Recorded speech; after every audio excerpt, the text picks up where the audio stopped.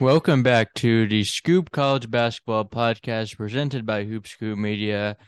We are back for another episode. We took a few weeks off. We're not intending to take a few weeks off, but stuff happened and our schedules did not exactly line up the best. But don't worry because we are back. We have a lot of portal commits to touch on. And, you know, uh, why don't we just get started with this, Dan? We have like two full pages of names to hit on. Actually, like two and a half. So might as well get going. That's just all we're going to be talking about. So if you like transfer portal content, stay tuned for this episode because this is going to be a fun one. So I guess we'll just start out in the ACC. So going in alphabetical order, Boston College got a commitment from Claudell Harris Jr., Charleston Southern transfer. What do you think about this one? Well, you think of Boston College, you think of Earl Grant and the progress that's been made there. And I was kind of curious to see how active BC might be in the portal. Of course, the ACC, we talked about it being down, but at the same time, BC is going to typically have a steep climb to make in the ACC. Claudel Harris Jr., a 6'3 guard, originally from Louisiana. So he's just making his way even further north for his college career. And I do think that this is one I'm going to withhold a lot of judgment on early on just because it's a big jump in competition, of course, but 17 and a half points a game. So clearly a leading scorer for Charleston Southern. It's a team that won a game in the Big South tournament, a couple games in the Big South tournament. Take a look at the improvement in field goal percentage for Harris from his freshman to sophomore year now. I mean, 37% his freshman year goes up to 46%. So he's taking better shots. A relatively active rebounder and a source of assists, but definitely a guy who's going to be a good scoring option for Boston College, I think.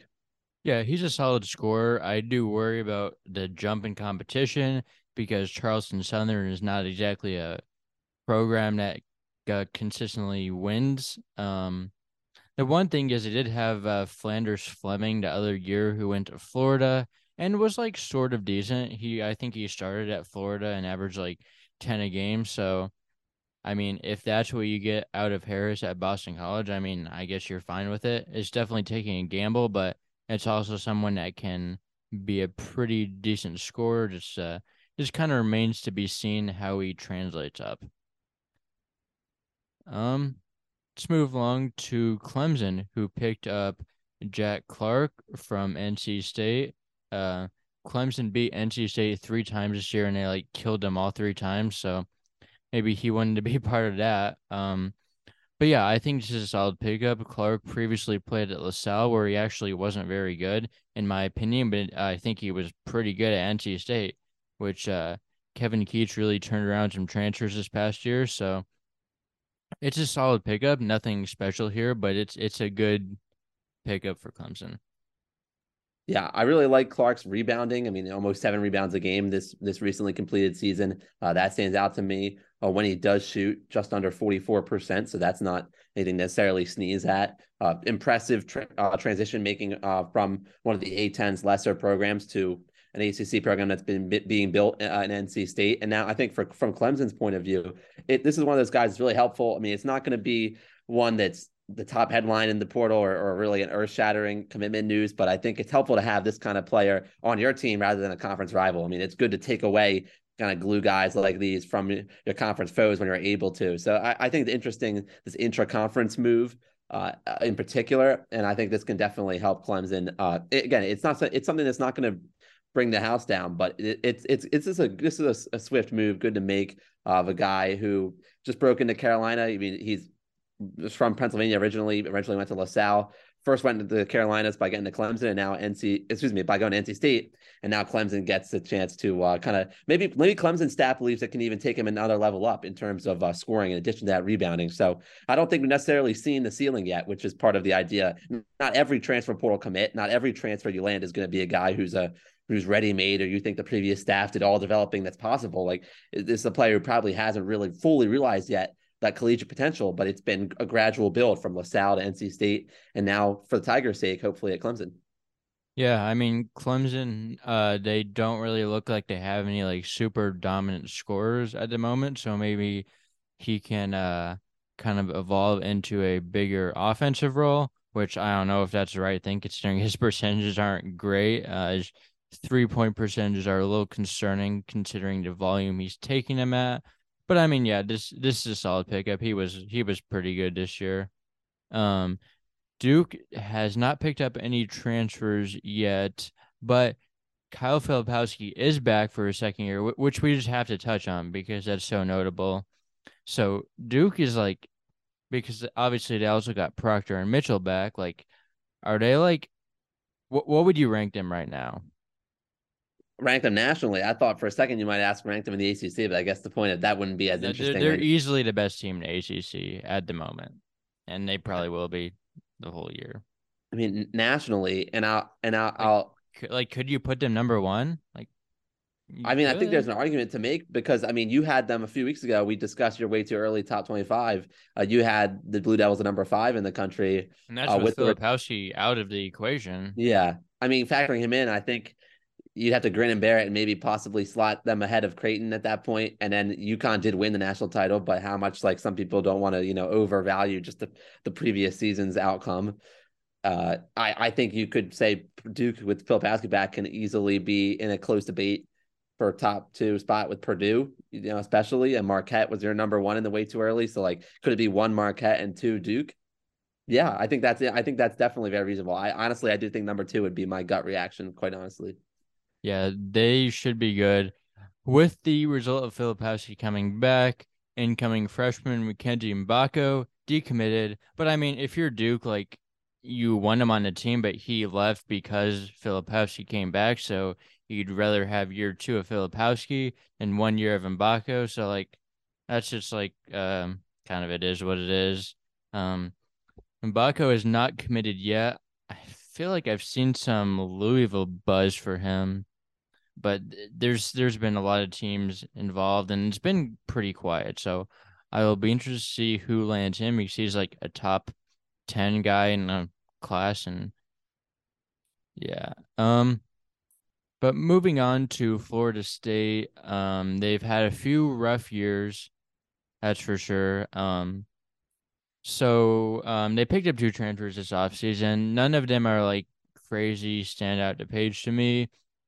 Speaking about LaSalle and Clark, Josh Nickelberry is coming straight from LaSalle to Florida State. Um, Nickelberry, his cousin is Kevin Nickelberry, who was they hired him. The coach that was at LSU and Georgetown this past year. He was a guy that like brought all the talent in to Georgetown, and he is cousins with Josh Nickelberry. So, yeah, I mean, Nickelberry's a solid get. I believe he was a 6-man year in the A10. So, any thoughts on him? Yeah, I mean, it certainly helps that Nickelberry had the pathway to FSU through that connection. Nickelberry is a former 4-star recruit, so Yes, I, former I high major player too at yeah, Louisville. yeah. He had spent time at Louisville before that, before the train completely went off the tracks there at Louisville. But yeah, Nickelberry I think can kind of have that power level of play kind of unlocked again with the Knowles potential. I mean, there's a lot of room for new faces to step up and produce with a program that's coming off a poor record in the ACC this recently completed season. So I think that we've talked about some of the A10 players headed to Providence to play for Kim English, and we're looking forward to seeing how like we expect in the the A10 to Big East transition to go for some of those guys, and like the A10 to ACC transition is now what we're looking at for Nickelberry, but it's really a return, like you said, with his time previously at Louisville. So he's a guy who's been against some of the teams in this league his fair share already, and I think it's a sensible move. I mean, averaging 11 points a game this past season, shooting just about 40% from the field and 40% from 3 tells you he stretches his shot to the perimeter fairly regularly. So I'm about this for Florida State, this first pickup, and I know we have another one to touch on as well. Yeah, the other one, Jameer Watkins, VCU transfer, and this is like a solid pickup. Like that's all it is for me. It's like nothing crazy, but like it's a solid pickup. Like that's just my thought. Like he's a solid forward. Percentage is probably not as good as you want them. but I mean, yeah. If you're Florida State, like you probably got to take him. He's a pretty strong defensive player. So yeah, and Yeah. any real thoughts on Watkins? Yeah, well, I think for Watkins, this is just based on his stat line. Like you have to watch him to appreciate his defense. Just based on the stat line, he's not a player necessarily every like the top half of the ACC would be taking at this point. Like I think in this particular cycle this offseason, but Florida State is in a situation where it's not going to pick up, every top line transfer just because of its Power Five stats. Like Florida State's going to be prepared to take on guys who are going to be like developmental because I alluded to in a prior discussion of a previous player. Some of the really flashy transfer portal moves are players who are pretty much they've ascended to their peak. They're playing at a peak collegiate level, but the transfer portal has a player of all shapes and sizes. Obviously, since it's so massive, and this Watkins is an example of player who is I think going to bring up the intensity on defense for FSU. And if he can crack double-digit point score per game, that wouldn't surprise me either. These transfers are coming in knowing that there are points to claim. Like they're just the offense, the ball has to be somebody has going to have to be stepping up to be a little bit more ball dominant for them. So I'm not saying it's going to be Watkins in particular, but these are growth opportunities for these transfers at Florida State. Mm-hmm. I mean, Watkins definitely has like the physicality and athleticism to compete at the high major level. So like it's not like some of these mid major guys where like you don't know like if they're gonna hold up. Like Watkins will. The question there is just like how good he's actually gonna be like playing basketball. But moving on to Georgia Tech, who they picked up Amari Abrams today. This is the one that I really like. He was like pretty good in his freshman year at Ole Miss. Ole Miss was a little iffy, but like as a freshman, like he was a consistent producer. And for Damon Stoudemire to get a guy like him, this is a really good get, I think. Um, do you have any thoughts about Abram? No, I echo what you said with it being such a recent development. I was still following that story, and yeah, I do. I think that obviously just finished his freshman season at Ole Miss, and it's yeah, it's a good get for Ole Miss. I'm not gonna, or it's not a good get for Ole Miss. It's a good get for Georgia Tech. Yeah, I won't pound that horse for you. Yeah. They also got Tafari Gapare the other day, and he is the only person in history to be committed to three different schools and three different recruiting classes. That's always what I find very interesting about him. And he was a member of the 2021 class and committed to George Washington. Then somehow got back into 23, was committed to DePaul, then reclassed, committed to UMass in 2022, and was honestly pretty bad at UMass. But he's a guy that you just take because of his potential. And I mean, if you're taking a swing on someone, he's not the worst person to take a swing on. They also got Tyshawn Claude from Western Carolina. Maybe a bit of a high major stretch, but he's a solid big man. I don't know how he'll translate, but Georgia Tech needs bigs. Like they are Yeah, pretty weak in the front court. So any yeah. any thoughts about those two? I don't think We'll those talk are like about crazy pickups. Yeah, we'll talk about Tech needing bigs. I mean, Gapare brings size as well. 6'9", 205 is what he's listed at as of his time at UMass, and his birthplace listed as being in New Zealand. I mean, I think being an international recruit as well. I'm not gonna. There's a lot of times it's easy to cast judgment on guys with multi-school, like you're getting up to several different schools history wise and several different recruiting classes over the years. But there's so much movement of coaches in this space. Like I'm not gonna make too many assumptions about it. Like I think that Georgia Tech's first of all, it's a great institution. I was fortunate to be on their campus a couple of years ago, and Georgia Tech, where it's situated in Atlanta, really cool spot. Obviously, athletically, basketball wise, it could use revitalization.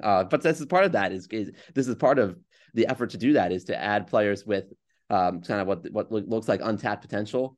And yeah, the numbers at UMass didn't pan out right away and didn't exactly elevate to what you would expect from a soon to be ACC player. But at the same time, he's a young player. Kapari is such a young player. So in fact, you might not even see the effect of his benefits of being under a Georgia Tech coaching staff until a couple of years down the line. Like I think this is probably more of a long term than a move than a short term fix. It's not one of those portal fixes. It's a little more of an investment in a young guy. Yeah.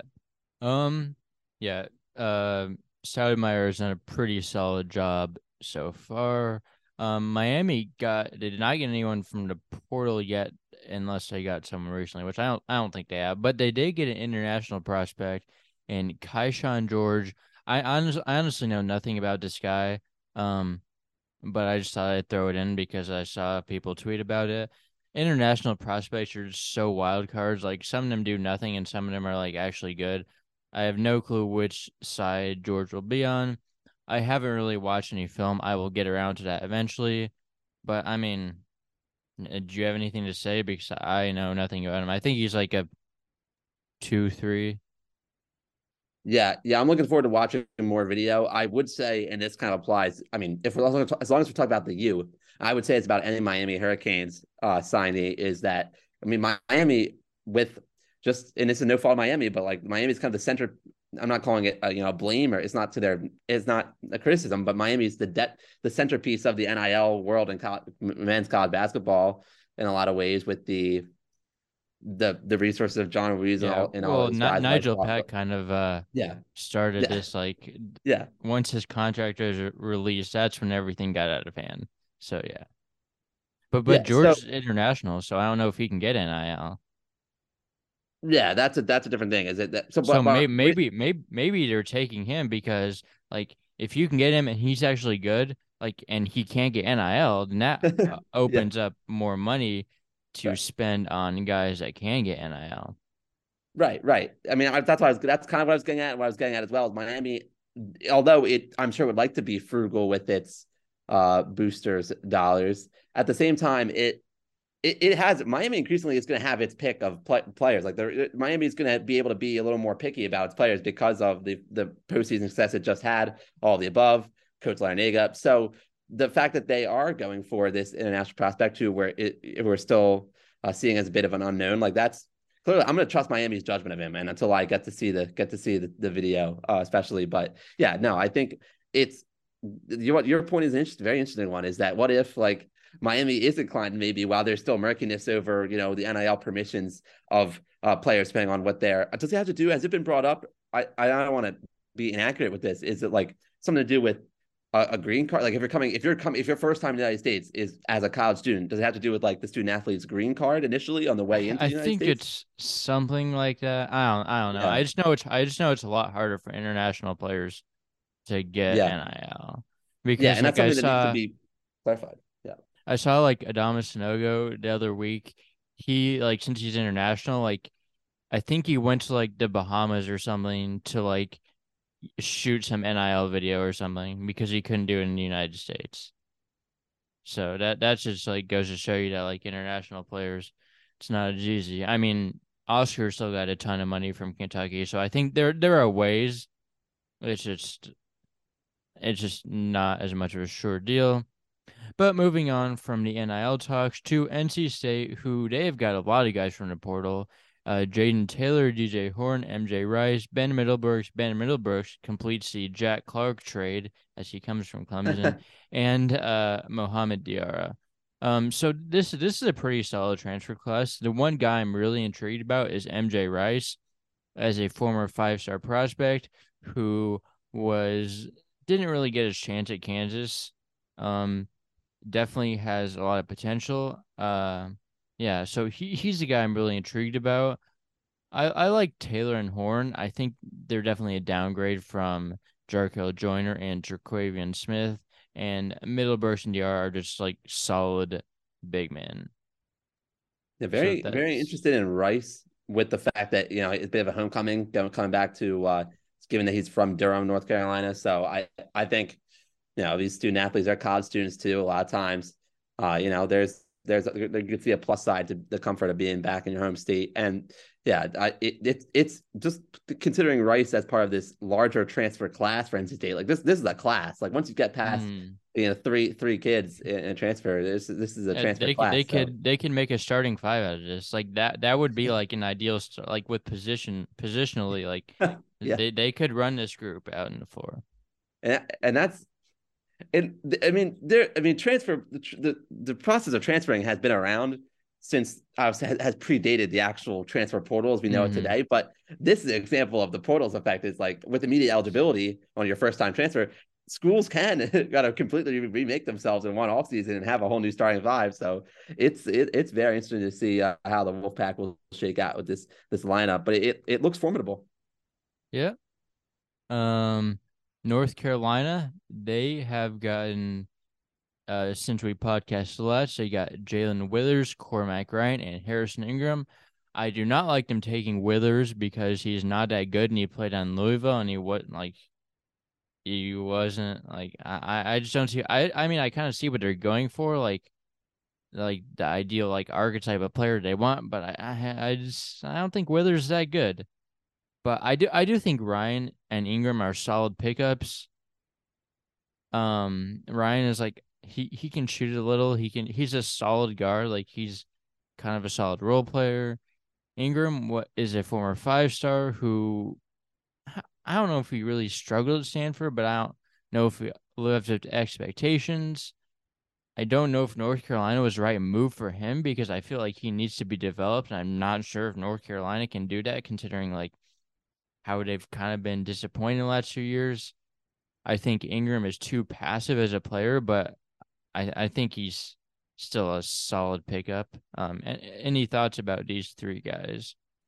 Yeah, I was taking a look at Cormac Ryan's resume here. Ryan averaged 12.3 points, 4 rebounds, 2.5 assists this past season, shooting 41% when you round up from the field. That I feel like that line right there, like that those averages are like your average of the average transfer portal entrant. Like, I mean, double digit scoring a game is not something to overlook, but like I just think like looking through our listing here on notes of portal commits, like it's like that's like your classic mid range, like moderate level of scoring that you find in the transfer portal. And yeah, I guess I mean Hubert Davis seems to have a pretty good reputation at this point, relatively early in his tenure, succeeding Roy. I don't know if Mm, I'm gonna I don't know if I'm I gonna don't think he has too much more time left, honestly. Like if I he know struggles the end this of this year, past season, the end of this past season wasn't great, and like but I turning down mean the they 8, weren't even like like good last year either. Like they just had a good run in the tournament, which like I'm not just saying that he did yeah. nothing there, but like they should not have been 8 seed based on the talent they had in the roster. Like But see, that was but not. the committee doesn't see the committee is seeding teams based on their results in the season, not like Yeah, what on paper how good they should be or like should have been, yeah, and obviously. so But he it's like, disappointed. Yeah, I'm saying he disappointed with the group that they had, mm-hmm. and Yeah, then this year was absolute disappointment. But yeah, I'm also not sure if any of these guys are gonna like get them like back to where like I mean Ryan Ingram are solid pickups, but like I don't know, like Ryan, you noted how he was like just like your average transfer. Like he's a fine pickup in North Carolina, but like you probably want to shoot for better, don't you think? Like when you take him, but yeah. It's the transfer portals. I mean, I know UNC is a blue blood and big brand. Transfer portal is a competitive space. It can't land. I mean, it was gonna be hard for North Carolina to make a splash as big as its own departure, like with Caleb, like with Love leaving. Like that's gonna be hard to match the splashiness of that. Um, but yeah, for North Carolina, I actually don't think North Carolina's success is going to be determined. Like, I mean, I'm not saying you're suggesting this, but I think UNC is going to how it does is going to have we're going to have many more factors than just like I don't think the roster necessarily need to be overhauled by the portal. The way NC State actually had a little more of a wholesale change. yeah. Um, Notre Dame picked up Julian Roper, and Notre Dame has like no one on their roster right now. So I mean, Roper is their best player right now, which I mean, that's hopefully not gonna stand, but he's solid. Like he's a solid pickup, like solid guard, and don't really have any crazy thoughts on him. But I mean, it's a Yeah, I good mean pickup for Shrewsbury. it is. It's important first step for Shrewsbury because Notre Dame does just needs to like build on the clean slate, right? It's like the book is an open one for They Shrewsbury just and need guys. They have like no one right now. yeah, you need. I'm not, and Roper's not just a warm body. Like that's the wrong thing. Like that's not the thing to take away from this. But the Notre Dame's going to have some of those this season, or like at some or in the offseason while they're still trying to build out their roster. It's it's going to be a process of feeling it out for a first year head coach, which is to no one's surprise, but yeah, it's definitely going to be the case. Curious to see how Micah handles it. Um, Pitt got a few guys, and Ishmael Leggett from Rhode Island and Zach Austin from High Point. Leggett is like a scorer, and Austin's just like a super athletic, like wing forward. I think these are both solid. Um, yeah, I mean, what are your thoughts about this? It's Pitt is a little more on your side of the country, so I'm sure you're Yeah. familiar with these guys, and especially like High Point and Rhode Island are more in your Yep. area as well. Yeah. I'm drawn a lot to looking at Ish Leggett. He's from Prince George County, which is over next door. I mean, it's not the county right next door to me, but I know Prince George and Maryland somewhat well. And looking at Leggett, yeah, score. Your description of him is correct. Looking at how he did in Atlantic 10 tournament games, or an Atlantic 10 tournament game this year for. This was a Rhode Island team that wasn't great this most recently completed season, but Leggett was really like basically like a glimmer of hope for them. 20 points dropped on Loyola Chicago on March 1st. Like just looking at how he did against lesser competition, like okay, so clearly he's past that, and he was in double figures as well against Davidson in a loss in March for Rhode Island. So he's going to be somebody I think who takes full advantage of the chance to show that he can score against the ACC too.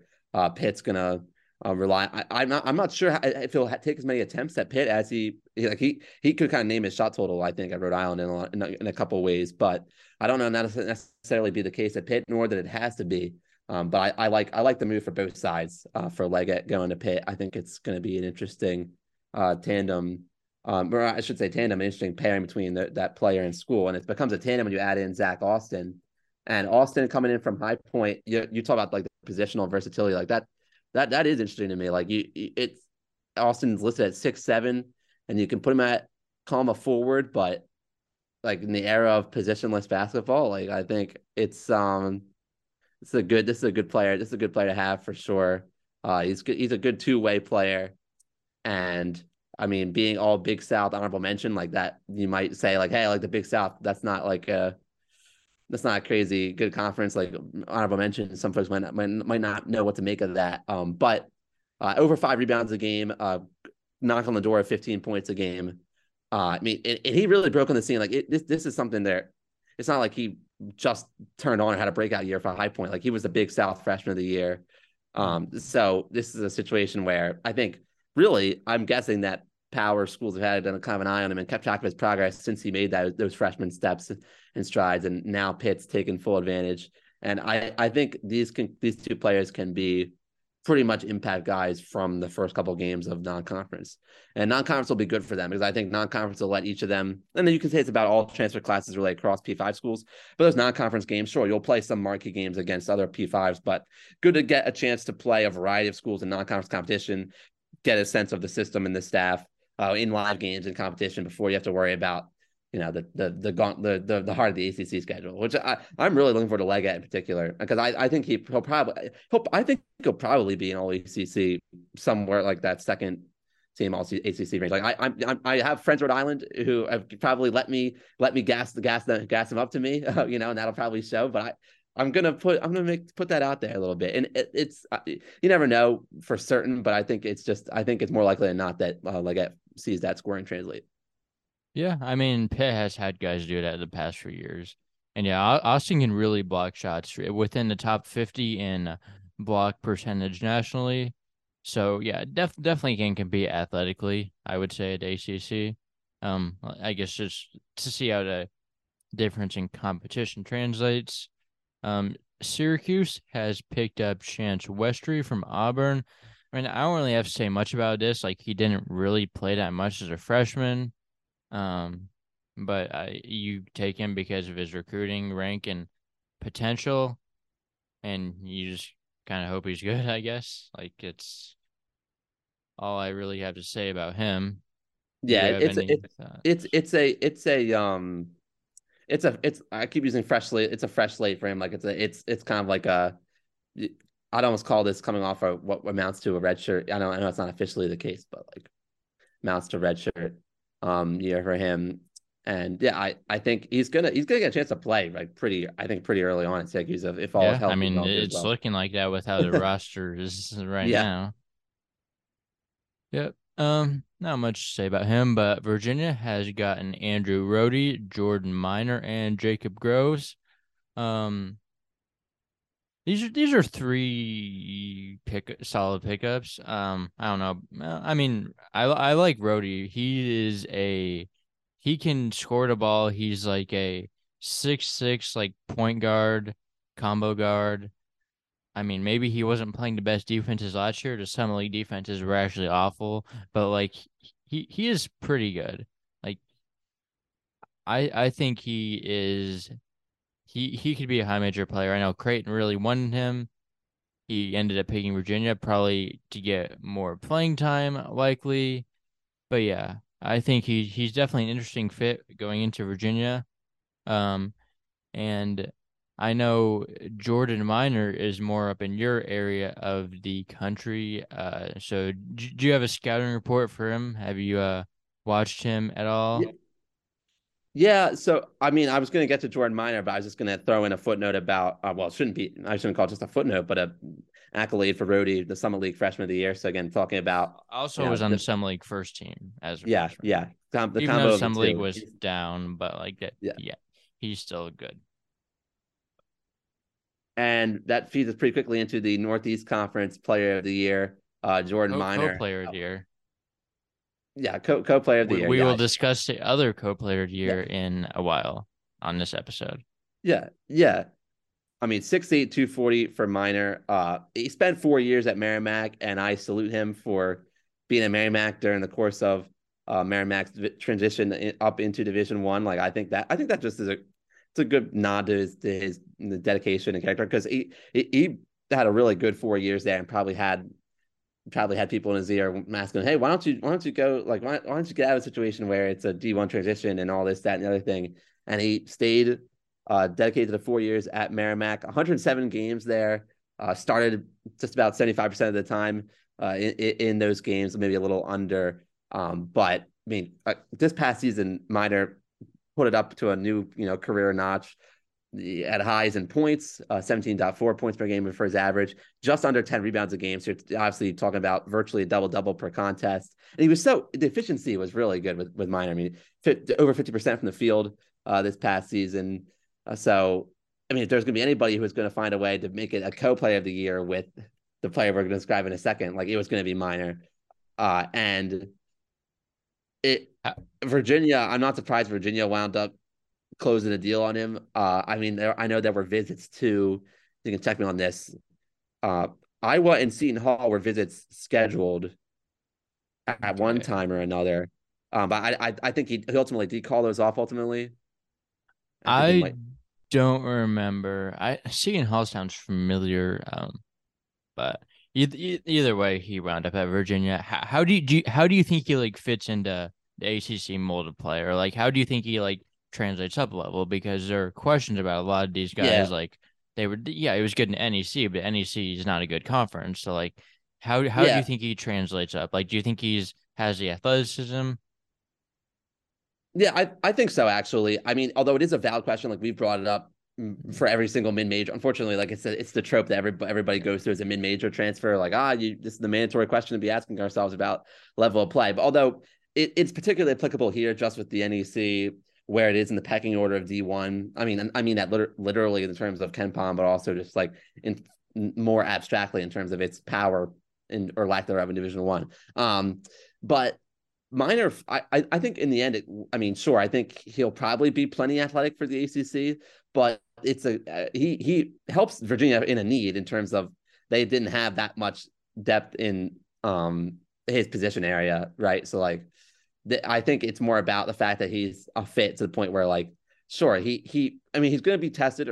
I'm sure those first ACC games, trying to get in the paint against different kind of body type, it's going to be a different story maybe in some way. Because talk about the efficiency is going to have to regress a little bit, right? Like, I don't expect to see 50% plus for the life of the ACC season he's about to have, but I do think that he's going to be able to weather that change and overcome it thanks to, in part to how well he fits Virginia in the first place. He's also more of a defensive player. Like you're not taking him for his offensive abilities. So yeah. And then Jacob Groves is like an okay addition, like kind of a 4-3-4 perimeter forward. Like I don't really have anything to say about him. Like if he can be your like seventh man, then like that's a solid pickup.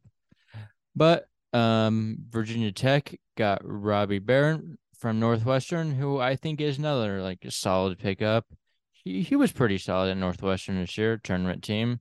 Um, wasn't like crazy. Like this is just like a pretty average pickup, I'd say. Any just quick thoughts on Barron?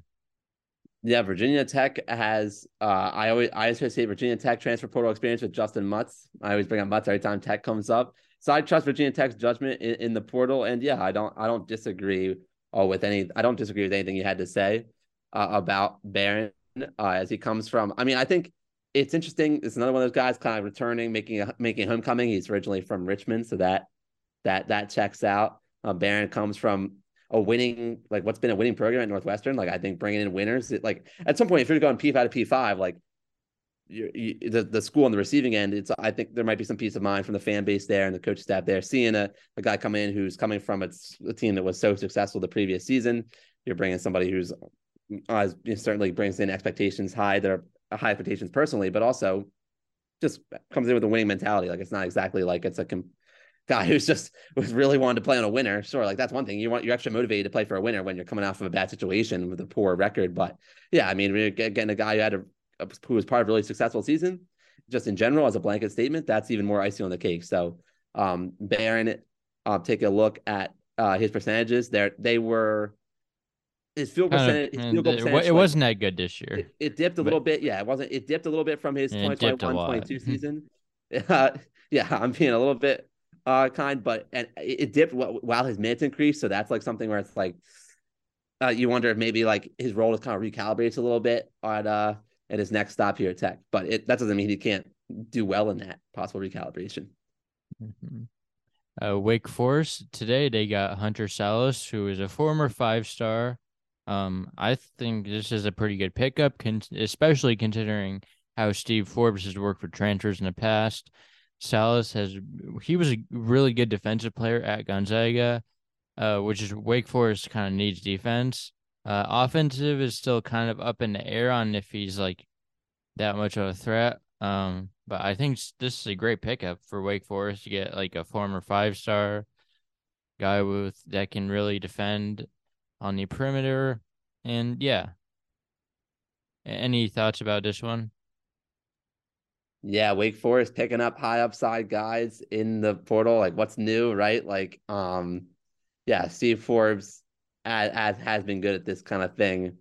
Like I could remind us of like Ty Appleby, and guys like that. Like it's this I and we're I think our general tone on these kind of episodes when we're talking about transfer commits, like we're generally pretty optimistic about the vast majority of these guys, but Salas he's one of the top bigger names who was available, right? So like this is I mean his time at Gonzaga was a little like there were some ups and downs, but like he wasn't a 5-star in high school for nothing. So yeah.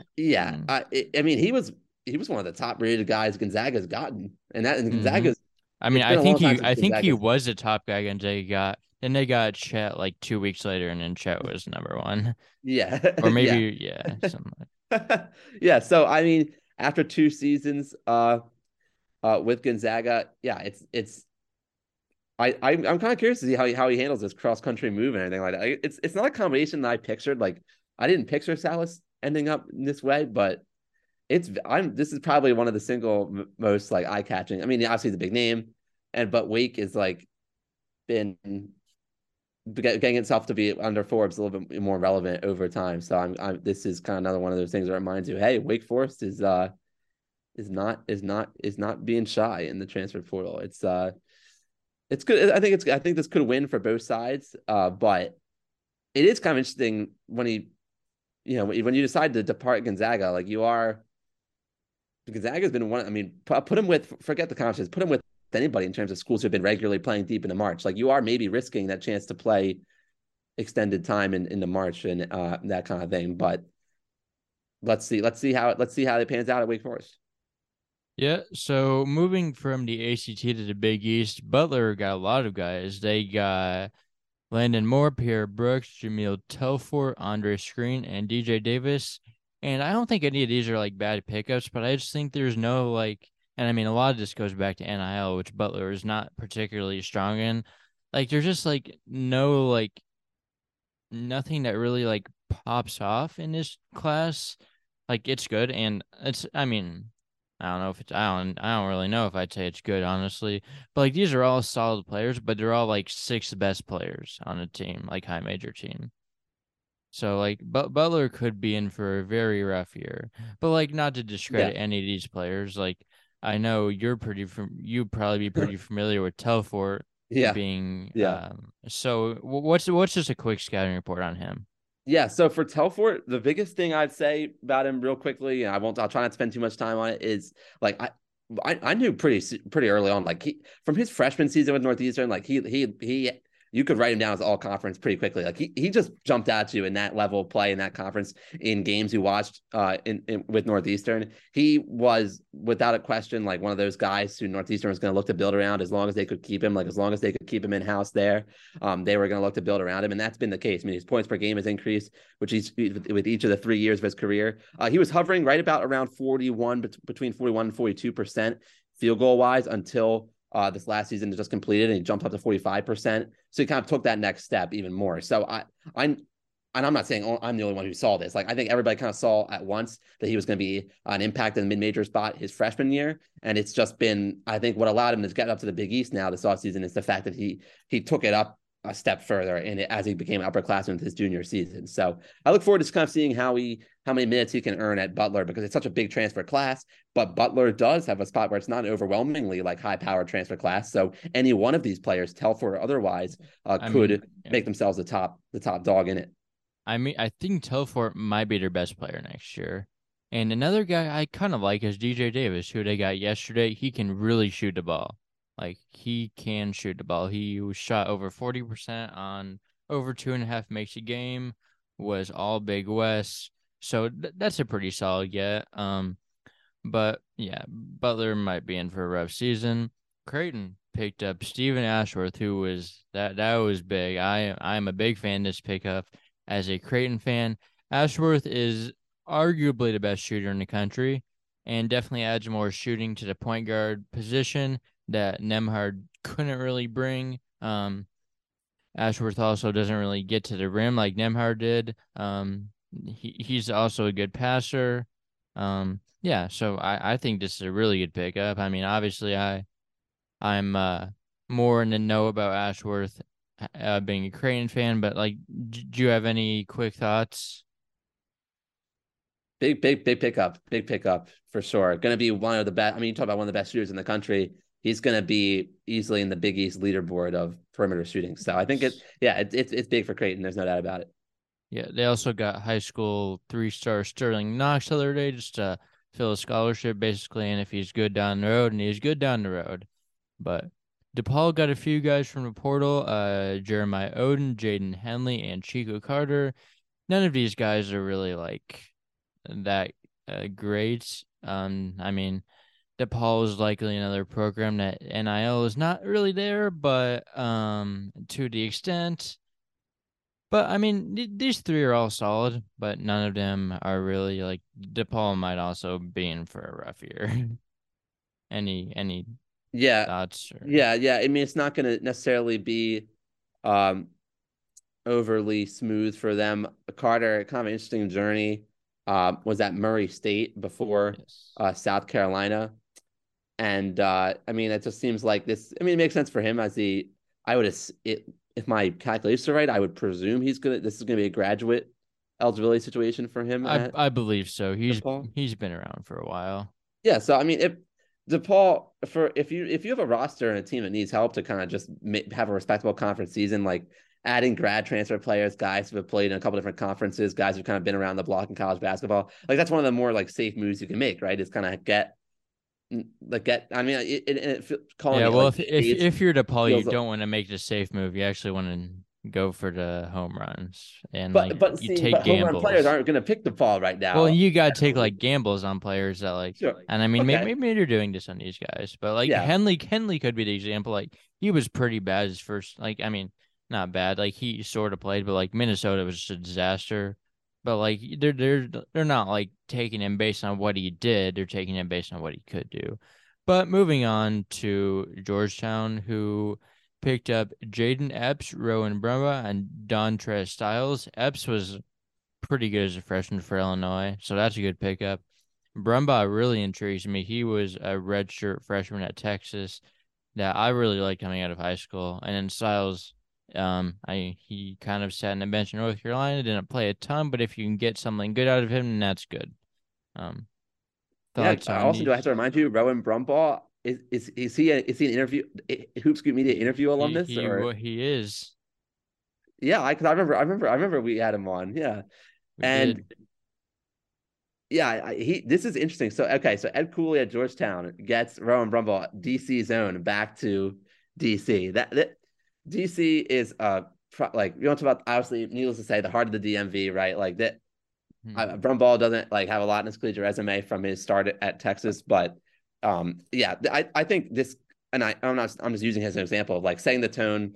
Georgetown reestablished itself as keeping the uber talented, like the top talents in DC in DC. Like Because this is that this, I know he visited in high school, yeah. Well, of course you visited have to if you're coming out Georgetown. of if you're coming out of But DC like at that yeah, time. but they had like Ewing, like they weren't going anywhere. Yeah. But now that they actually have Cooley and have maybe a future for the program, like yeah, might as well Right. go there now.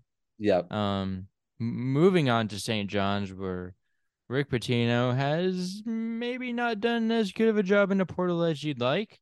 It kind of depends what perspective you're coming at. They got Dennis Jenkins, Cruz Davis, Naheem Aline, Sean Conway, and Quinn Slazinski. Jenkins is the best out of this bunch, but there are questions that he won't be eligible because he hasn't graduated yet.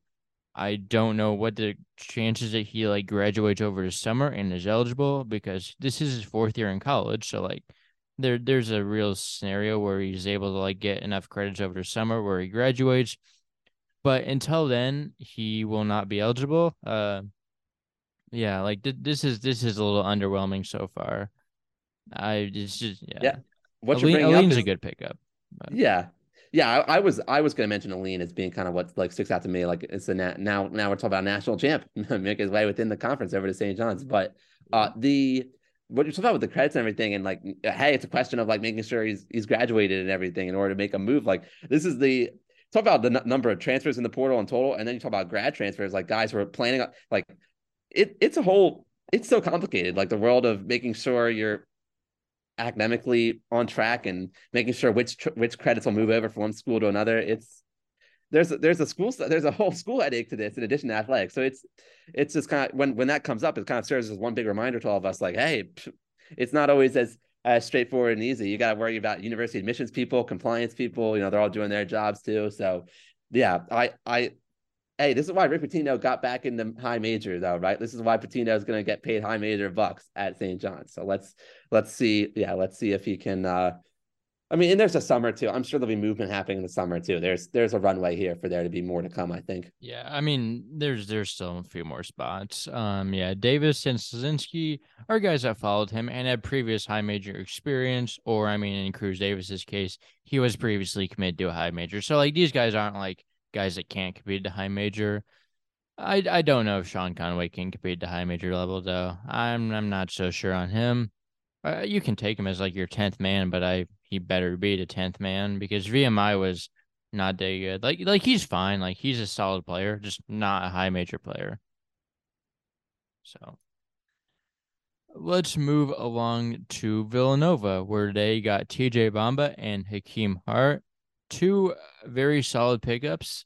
Bamba can score the ball very well, and Hart is kind of a very versatile forward. Can kind of score, pass, rebound a little. Yeah. So I guess Villanova is like right up in your area. So what's your rundown on these pickups? Yeah, these are strong. These are strong additions. Hakeem Hart gets to go back from from Maryland back to the greater Philadelphia area. Hart was scoring double figures, really good efficiency there. I mean, even in 21-22, he was actually at his highest field goal percentage, just under 53% in total on the 21-22 season. And add him with like even more like high. I'm not calling TJ Bond, but like exceptionally nationally high profile. But he's like just like a very much mainstream like scorer. Like you call him a scorer that's accurate. These this is just a good 1-2 punch for Villanova. They did well for themselves. Villanova is going to have a bounce back with Neptune here, I think. And Hopefully have a fully healthy Justin Moore. Yeah. As well as maybe like a good year two from Mark Armstrong. Eric Dixon is back. He's pretty good. They're existing pieces where you can see how these transfers add to what you're already looking at bringing back. So we saw Villanova maybe wake up a little bit too later in this past a little bit. So I think this kind of is an extension of that. It's good to see Nova carry this momentum into the off season. I say good to see it. I mentioned you touched on Villanova being my backyard. Football wise, it couldn't be more of a rival to folks around here. But basketball wise, objectively, I must say, yes, it's they've done well for themselves. Yep. Kyle Neptune probably won't have any excuses if they suck this year. But let's see, who do we have next? Xavier. Xavier likes their Conference USA transfers. That is the theme of this. And they got 2 Conference USA guards in Davion McKnight and Quincy Oliveri. And they got a Conference USA big man in Abu Usman from North Texas. They also brought in Indiana reserve big Logan Duncombe. He's from the area, I believe, and they're probably just taking like a flyer on him. If he's good, and he's good, and if he's not, then oh well. But yeah, the Conference USA guys are the most intriguing, and this is a good backcourt. I mean, you have to think that they saw Sule Boom was so good. Like, yeah, let's keep this Conference USA train rolling. But like McKnight can get to the rim for his size very well. Oliveri more of a shooter, which McKnight is not, so they complement each other really well. Usman just like he's just a big body. So that's kind of my rundown on those guys. And anything to add on that? Yeah, you talked about the big body of Usman. That's what I was going to discuss for a moment, just because I think he has a pretty. I'm interested in his path to playing here. I mean, it's a 6'10" forward, 230 out of Brooklyn, and he's put together 2 straight seasons of double figures scoring. He jumped from his freshman season. He was getting 8 minutes a game his freshman season, and since then he's been playing easily 20 minutes plus, and I think he's going to get those minutes at Xavier. I mean, I'm gonna be watching him, I think, particularly. Yeah, and Xavier the other day they just got Zach Fremantle, said he would be back for his 5th year. I think he really fits well with Usman. Like, I don't think Fremantle and Nunji like fit together really well. I think they were almost too similar. Like, but like Usman just like gonna like control the paint, and then Fremantle's a little more skilled. So I think that's a good combination. And moving on to the Big Ten, where Illinois picked up 3 players in Justin Harmon, Marcus Domask, and Quincy Guerrier. I don't know who my favorite is. Maybe Domask. I like Guerrier too. I'm not a big fan of Justin Harmon, honestly, but like he's still like solid. Was a solid point guard on a pretty good Utah Valley team. But yeah, Domask can really do it all. Guerrier is a good power forward. So, I mean, what are your thoughts on this transfer class? Yeah, good for the Fighting Illini to be able to pull Domask right from Southern Illinois. Why keep it in state? Why don't you? Domask, checks a lot of boxes, and that free throw percentage is always pretty good. And I was just taking a look at that, checking out him as listed as being a 6'6" forward, seeing how he goes at the line. I mean, he was hovering right at 82% ballpark his first 3 seasons with the Salukis, and it jumped up 87.6% at the free throw line this past season completed. So he's scoring at the line and in the field. He can pass the ball too. Look at his passing. Right. Yeah. Those assists are they look good as well. So yeah, well-rounded addition. Probably is why that was my biggest one of note for Illinois. Yeah. One thing that I found really interesting on here is when he was in high school, Quincy Guerrier released the top three of Syracuse, Oregon, and Illinois, and now he will play all three of those schools. So just testing them all out. Yeah. Why have Yeah. it? Why have to Touch them decide all. between your top three when you can just go to all of them? So But then the question yeah. is, yeah, do you want to be the school that had him first, or do you want to be the school that he finishes with? See, do you I want don't to get know. the I mean, commitment out of high school, he or was the best at Syracuse so far. Oregon, yeah, he was moderately disappointing, but he was good at Syracuse. He's a good power forward addition for the Illini. And moving on to Indiana, where they got Clell Ware, and this one is really intriguing. Speaking about Oregon transfers, um, because like he could be an All-American. But there have been many questions about his motor. That's been like the biggest issue. Like if he like actually tries, like he could be like an All-American caliber player. Like he is that good. So but you can't bet on that. He's automatically gonna be that. That's just what I'm really following closely. I think it's a good pickup for sure. yeah? I mean, Any I get it. I understand. Like for a 7 foot freshman, right? Like it's like you. he's skilled too. Yeah, I'm not saying. And again, I don't say 7 feet like all he is just a like a tall presence. But I'm saying is that like question about the motor, like sure I can understand like when you're coming into a P5, Nike Central Oregon, like that's a great like you have to be.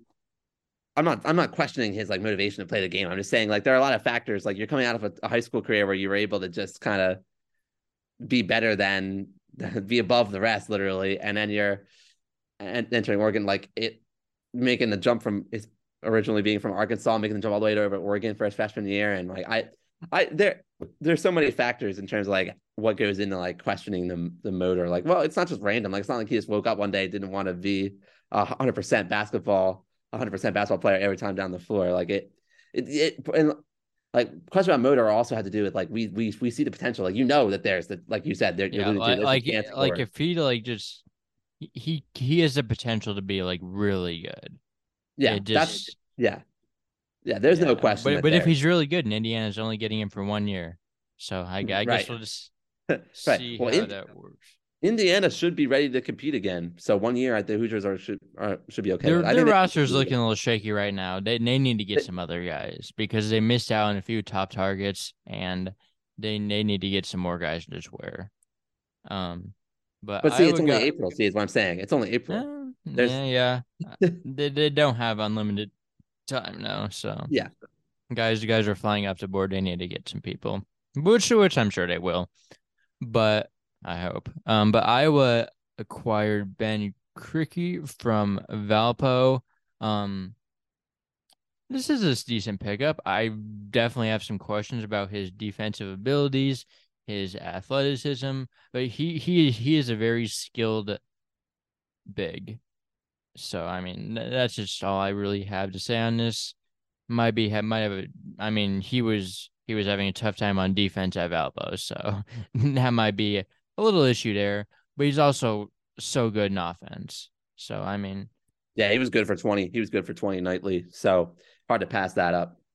yeah. Um, this is an interesting one. Minnesota got Jack Wilson, who played like he scored like 4 points at Washington State. Let me pull up what his height and weight are. It's something crazy. It he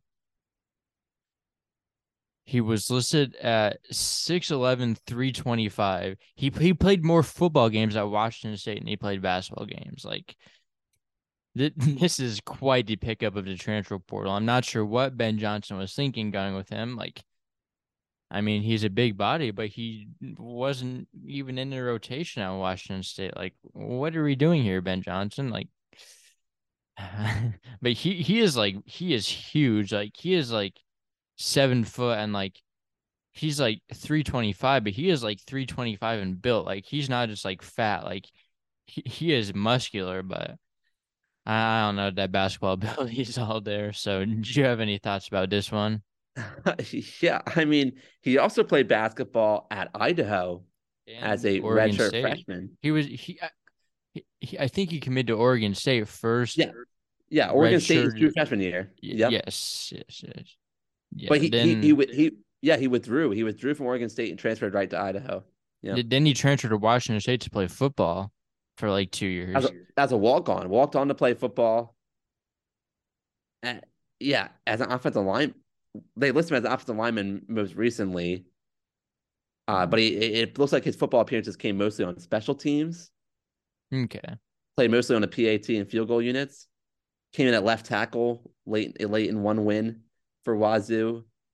Right tackle in another win late in the game. So, and he just left. He had to leave the football like active roster in order prior to Washington State's bowl game to play basketball. So like clearly like basketball being able to do both certainly continue to be a priority. But football, like you talk about his weight, football listed him at 338.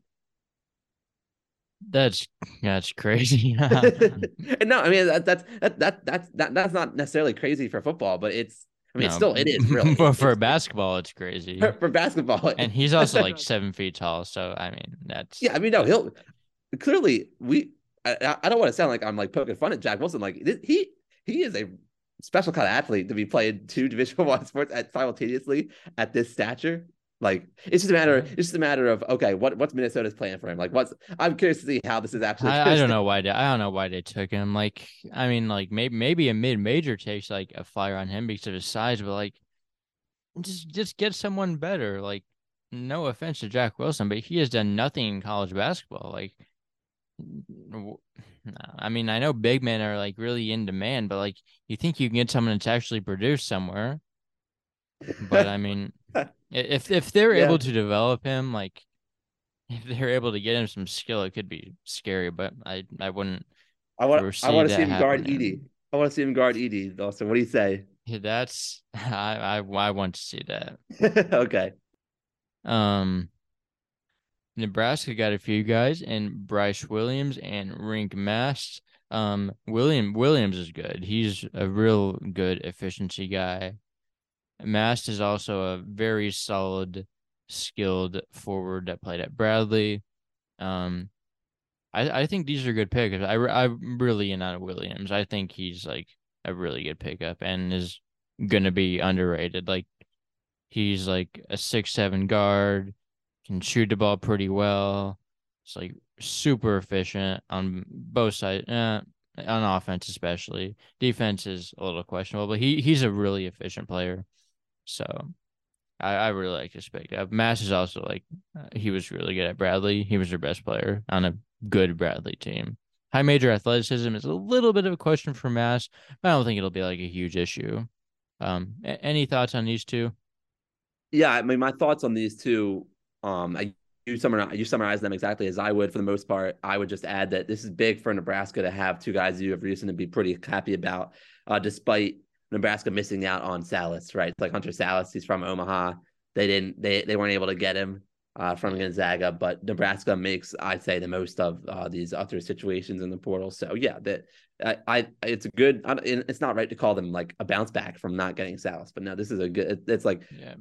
taking that into consideration, like Nebraska still did well. Mm-hmm. Ohio State got Dale Bonner. He is a solid backup point guard. That's like all there is. Like he is a very serviceable backup point guard, and that's kind of what he is. So nothing really to say on him. Um, Penn State got a few guys, two from VCU and Ace Baldwin and Nick Kern. They also got Zach Hicks from Temple. Baldwin is really good, and it was huge that he followed Rhodes. Kern is just like kind of taking a shot on him. He was decent at VCU. He's a solid take. Like you take him, especially following the coach. And Hicks is a guy that I like. Like he was kind of down this year at Temple, but like he can shoot it. He's like a 3-and-D wing. If he's playing like up to his potential, he'll be really good. Um, any thoughts about these guys? You're probably really familiar with Baldwin, kind of being an A10 country. Like, I mean, he was A10 player Yeah. of the year. Right. Yeah, that's true. But then also Hicks, he's from Camden, New Jersey. That's not far from me. Temple, of course, right there. Yeah, 3-and-D fits the mold. Taking a peek at, I mean, field goal percentages. You'd like to see Hicks field goal percentage find a way back north of 35%. Yeah, he struggled, but like in theory, like if Hicks like um does what he's capable of, then like he will be really good. Yep, yep, I'm with you. Let's see. Who do we have to talk about here? Noah Fernandez to Rutgers. Um, and I think this is a solid pickup. Another one that's kind of up in your area. I do have a little concerns about his defense. He's a smaller guard, not necessarily what Rutgers has been doing the past few years. Mulcahy was like a bigger stature. But Fernandez is really good in offense. Like he can shoot, he can pass, just have those defensive concerns, especially with Rutgers being a big defensive minded program. But yeah, I think this is a good pickup in general. I think he's a solid guard. Yeah. Fernandez, he benefits from his improvement in 3-point shooting prior to getting into the Big Ten here. I mean, he in 21-22, he shot 36% from three. That jumped to 45.2%, this recently Also a little completed bit season. less of a sample size this year with fewer Yeah. games played. But Yeah. yeah, He didn't take as many he's shots, but he did better. He was better off in terms of efficiency in the shots he was able to take those games yes, played. So yes, like yes. I just want to see like that, okay, like whatever, like in terms of the 3-point shooting mechanics or whatever tweak could have been made to see that improve. Like, sure, we want to see it sustain and spread out over the what hopefully is a longer, healthy run at Rutgers. But that's just something where okay, maybe you see 5-11, but if you see 3-point improvement continue, that helps you kind of take that pill too. Yes. Moving on to the Big 12, Baylor, another VCU transfer here in Jaden Nunn. I think this is a solid pickup.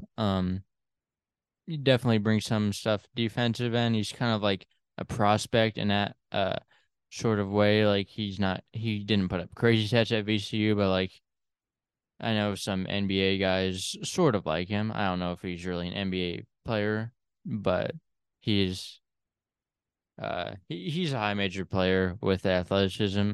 And one story I will definitely be following here is he was committed to Iowa State when Steve Prohm was there.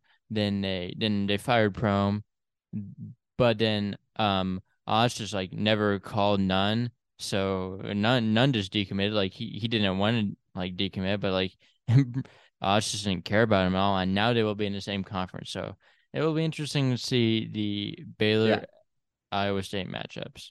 Yeah, Baylor, But Iowa yeah, State. One more reason to tune in. yeah, like he can shoot the ball decently well. Didn't take a ton of threes, but was pretty efficient when he did. Um, yeah, I think this is a solid pickup. Baylor probably needs more, but it's a solid place to start. BYU got Ali Khalifa, who did this is a good one. This is a good pickup. He can really pass the ball for a big man. He can really score the ball. Shoot. He can shoot the ball. Like he's just like a very skilled center. Um, and it will be a big pickup going into the Big 12 era.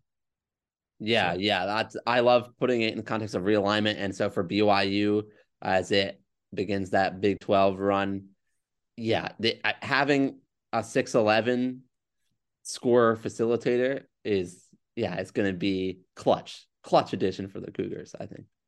yes. Cincinnati, they also got a big man in Jameel Reynolds, and Jameel Reynolds is like a huge body inside, and he was pretty solid at Temple this past season. So, um, yeah, I mean, you can take him. Like he'll give you some solid production inside. And they also got, I did not write this down, but they did get CJ Frederick yesterday as well, who was he in theory can shoot. Did not shoot great at Kentucky, but was a really good shooter at Iowa. So I mean, do you have any thoughts about those two guys? Yeah, I mean Jameel Reynolds, he played in 22 games this recently completed season, and shot just over 60% in those games. And Yeah. I think actually like it works out nicely that we had Khalifa BYU and Reynolds Cincinnati in that order and going to the Big 12, because that similar thoughts and reactions in terms of the effect that each can have, right? Like each school's on its way into the Big 12, and each is a big who's going to be like Definitely very different players, yeah, stylistically. they're not gonna play the game the same way, and they haven't, and they No, don't. But I'm just no. saying that they're like they're gonna be helpful for similar reasons for Yes, programs that are yes, both on the way in. yes. Absolutely. Houston, another school going in, although they are definitely they've always been in a position to succeed under Kelvin Sampson, but they picked up a few guys in Damian Dunn and LJ Cryer. I really like Cryer. Cryer was like pretty good at Baylor. Dunn was decent at Temple, and um, there's definitely some question marks with him. I believe he was not the most efficient shooter and had some turnover issues, if I recall. Yeah, but I think he's still like pretty good. And when you're under Kelvin Sampson, he'll be better. So thoughts on those two? I mean, how about Temple? Temple's just with the coaching after the coaching change there. Every Yes. Temple Owl, or that's an Still a big one to exaggeration, talk but about later as yeah, well. yeah, it's very busy in terms of the Owls who've been available, and it is this Dunn's a good one. I mean, I think his assists. I mean, he already had 3 assists a game this recently completed season. I mean, I don't feel like it's overly bold to say he'll see assists go up like at Houston, where he's going to be part of more options. Yeah, like it's going to be a pretty. I know the roster's turning over a little bit, but it still should be pretty competitive for playing time at guard spot. So I Yeah, just think, yeah, yeah, yeah, he'll as far as his numbers look, his numbers are going to look even a bit better, I think, by the time he gets his feet under him at Houston. yeah. Dunn is a guy that can like another guy that's like will not have any issues competing athletically. But Iowa State got a few guys and Jackson Pavletsky, Keshawn Gilbert, and Curtis Jones. I think these are all solid players. The only issue that I have is like these guys are all like too similar. Like they're all kind of the same player, not exactly, but like they all kind of play the same position. And Iowa State has Taman Lipsey, who's going to be the starting point guard. So just I like these guys are all good players. They're just kind of the same almost. You get what I'm saying with that? Yeah, I mean I do understand what you're saying, and that can be okay. So that argument can go one of two ways. It can be kind of to the negative that you're alluding to, which can be certainly be accurate, or I it mean, can be it's look not at all like a this. negative Well, it necessarily. can. There's like, I think it can be a negative to a point of pause. Me like, okay, you don't want to saturate with a certain type of player, but okay, maybe it's also depth, right? It's like yeah, when you can go deep, like we can go no, deep in this style of that's player. definitely an advantage of Yeah, doing this. yeah. But these guys are all solid players by themselves. Pavletsky was a good scorer as a freshman at Wofford. Um, Gilbert Jones, solid players as well. Nothing crazy from these guys. Like these are all just like solid pickups. So yeah. Kansas, I'll let you lead this one. They got Nick Timberlake from Towson. Nick Timberlake from Towson, he's a sharpshooter. He's able to take over games with his, I mean, mid range to an extent, but also especially outside shooting. I would have thought Timberlake found a way to average 20 points this past season, but he was ultimately sitting at 17.7 a game. I would expect him personally to be a player who's pretty well motivated. He was part of a Towson team that had a ton of high expectations resting on its shoulders as a really trendy, like almost not a consensus pick to win the CAA, but Towson was like a pretty strong preseason #1 in the CAA, and it didn't pan out that way for Towson with the ascension of Charleston and a couple other teams getting in Towson's way in the upper half of the CAA. So I go on that anecdote just to say Timberlake's had a steady rise in his scoring the past 3 seasons, beginning with the COVID term in 2020, and he seems all signs headed to UConn. You and I talking off the air, all signs looked like maybe he was going to wind up at UConn. But when you get that last OV, when you get the last word in terms of official visit, That can be a big advantage. Kansas got that final word, got that final say, and I'm really looking forward to see him under Bill Self. Like Timberlake, he has a I say he's gonna be a motivated player. He's gonna be somebody who he's not gonna be afraid to jaw back and forth. I think a little bit maybe with Big 12 guys. They might look to be looking to welcome him to the conference or not so welcome him to the conference, and he's not gonna back down from doubters. So I don't want to like mean to say I'm his PR rep is gonna say no, he's for sure gonna set the world on fire. But yeah, I needless to say I'm very interested in this because yeah, he's been known to be he's backed up his talk too. So it's gonna be interesting to see how he folds into Kansas. Yeah, he can really score. Like he's just so good in offense. Defensively, there's some issues there. He was probably a below average CA defensive player, which is not ideal, but like you're taking him because he's so good in offense. And this is a good pickup. He was one of the top guys in the portal. Like the schools that won him were Kansas, UConn, and North Carolina. So he was pretty popular in the portal. But Oklahoma got some guys in John Hughley, Javian McCollum, and Rivaldo Soares. Hughley is probably the most intriguing one here. He did not play this year outside of a few games where he wasn't really himself, but he was good at Pitt like 2 years ago when he was like kind of their main guy. He's a big forward. Yeah, I think this is a really good pickup. McCollum is also pretty solid. I don't I don't love him, but he's a solid pickup. He was Siena's he was good for a Siena team that was at the towards the beginning of the season they outpaced some expectations, and he was a big reason for that. I think he actually got hurt a little down the stretch, which did not help Siena, but it's a solid pickup. And then Soares was like kind of a bench player at Oregon. Like he's a high major bench player, and he's still a high major bench player likely. So pretty solid portal acquisitions. Any huge thoughts about these guys? So Javion McCollum from Siena, I got a chance to see him. Siena played at Delaware on December 11th of 22. That was last winter. Yeah, I'm not losing. I'm not totally losing it yet. And McCollum was he was held to 9 points that evening in 37 minutes.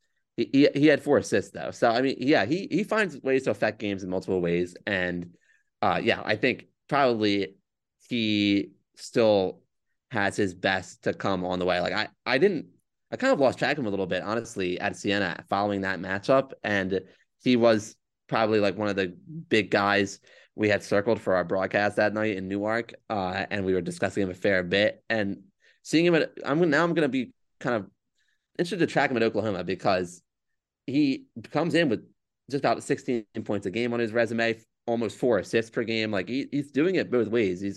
He's good court vision to go with his putting the ball in the bucket himself. So I think that I will be curious to see how he fits into Oklahoma as it wraps up its time in the Big 12. Yes. Oklahoma State got East Carolina transfer Javon Small. This is another just like solid pickup. He put up some big numbers at East Carolina, but East Carolina was not that great. But it was still a higher level of competition than a normal mid major would be. So yeah, this is a solid pickup.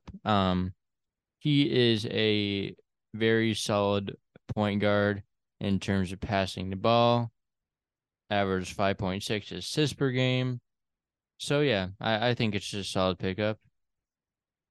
Any thoughts on Small? No, that covers it for me. That I'm in step Yeah. with you. Yeah, assist rate in the top 20 nationally, so that's definitely you're getting him to be like almost a pass first point guard, and hopefully he kind of takes a backseat in terms of scoring, depending on who Oklahoma State actually ends up having surrounding him. But moving on to TCU, who obviously you're very familiar with, Jameer Nelson. So what is TCU getting out of him? So Jameer Nelson Jr., as he gets down to Fort Worth, they're getting a guy who's coming off a season in which he took a big step forward running point for Delaware. He became a much more guys bringing the ball up the floor, is running the offense, is in command. Is just, of course, as a result of that, handles the ball a lot more. Is shooting from the pull up, like shooting off the dribble a lot more. And he really he really did just pick it up. He got used to that role of point guard pretty quickly, and he was relied heavily upon by Delaware because he was at the top. He was the top guard on a team that really didn't have a lot of depth past its starting five, or really its top four players in the starting five. There wasn't a lot in the way of depth. One of the top guards who played next to Nelson was L.J. Owens, who transferred in from UMBC. Owens was hurt for a stretch of the year. Nelson battled an injury at one point in the season, but despite all of that, injury in and out of the Delaware lineup, Nelson, aside from his own injury, was a mainstay and was a really productive player. So TCU gets him now at a point where he's far along in his career, where he scored at George Washington. He's been a scorer at Delaware, but now he's also been a point guard and master of an offense at Delaware. So now that he's on his way to TCU, I think TCU is getting a guy who's who's been asked to do different things. Like he's certainly his level of expectation went up a notch at UD after that CAA championship run. He was part of that championship team at Delaware the season before last now, and this most recently completed season, he really he carried a lot of weight for Delaware on offense. Yeah. So how do you think he translates up to high major in Big 12? Yeah, he probably he could have found his way into the floor at a high major when he was first leaving George Washington, because it was always there. I think it was always with him. Like now, there was more tape and video to kind of justify high majors offering him as he was getting set to graduate, transfer from Delaware. He's on pace to graduate. Yeah, he'll graduate in order to get down to TCU for this summer. And yeah, he probably was ready then, honestly, I think, when he was coming out of George Washington, but it might have taken more time. Like he might have been off the bench, not getting as many minutes. But now I think he can be. Now you can let me know if I'm being too generous in terms of where he can plop into the roster this second, based on what the framework is returning at TCU. But I think it'd be silly not to say he can't project as a starter. Like I think he definitely can. Yeah. And moving on to the rest of their pickups, like I think he fits well with Avery Anderson, who's the Oklahoma State transfer they got. He was arguably their best player at times, so that definitely is a good pickup. They also got Sam Mustafa. He's just a huge guy in the middle, can really rebound the ball. And then they got Trey Tennyson from Texas A&M Corpus Christi. Should be a very solid bench guard for a team that has had some good depth the past few years. Texas Tech got Chance McMillan and Darian Williams. McMillan was a very solid guard at Grand Canyon. Just let me pull up his stats here. But yeah, he averaged like 11 a game, 3 rebounds, 2 assists, really shot the ball well from 3. Yeah, that's probably his best part of the game. Shot 44% on like 4 attempts a game. So that's definitely what they're going to look to get out of him, some shooting.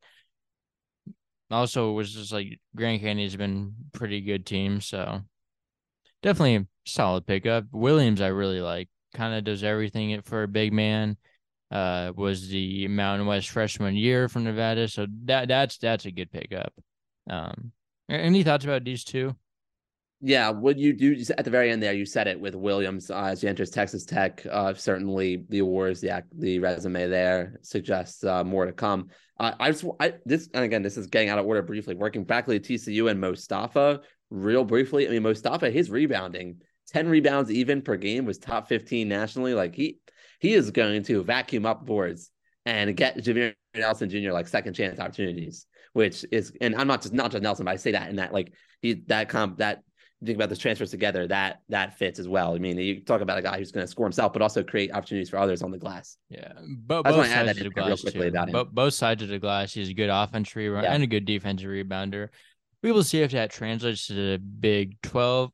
Sun Belt and the Big 12, not quite the same boxing out Big 12 guys. He still is a huge, like he's 6'9", 250, which when we talked about Jack Wilson a few minutes ago, that might not be so huge, but he And, is and yeah, really big. size counts. Rebounding and rebounding is an attitude. Is the true cliche goes right. So like rebounding that attitude. He's not gonna. I don't think Mustafa's suddenly going to slip to anything below 6 rebounds a game or 6 or 7 rebounds a game at a TCU. But that's just working Uh, me. That's just me working backwards real briefly. We can get back on track. all right, we have a recent commitment to hit on. Puff Johnson committed to Penn State, like just now.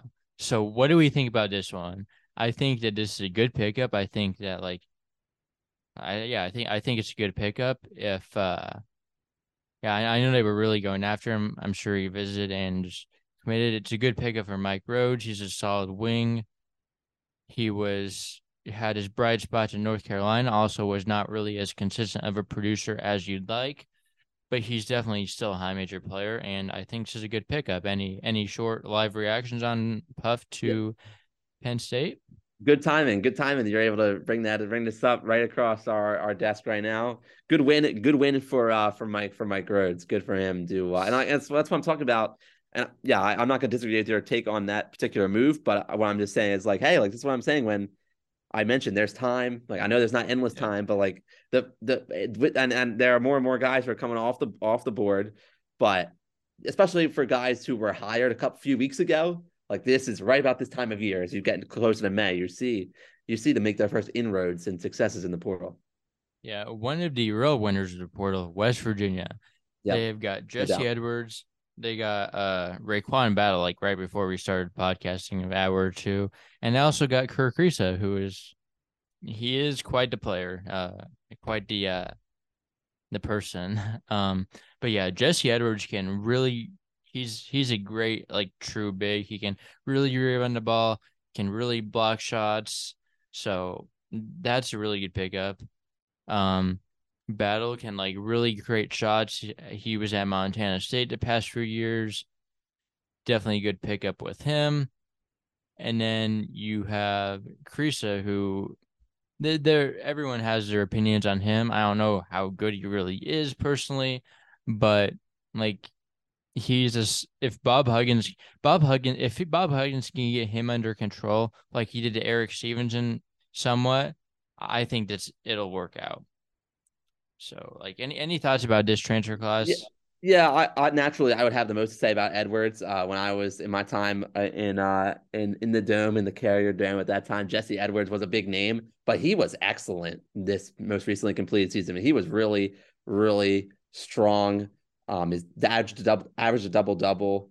Put together over an assist and a half per game as well. Like he is going to be. When I saw that West Virginia picked him up, I Dude, was it that was one was of my biggest huge. my biggest takeaways from this portal offseason because that will be a game changer for how West Virginia can try to fight because you can be a really good team and still wind up in the bottom quarter of the Big 12. Like we say it every time. So like this is West Virginia. This is West Virginia stocking up to not have that feat.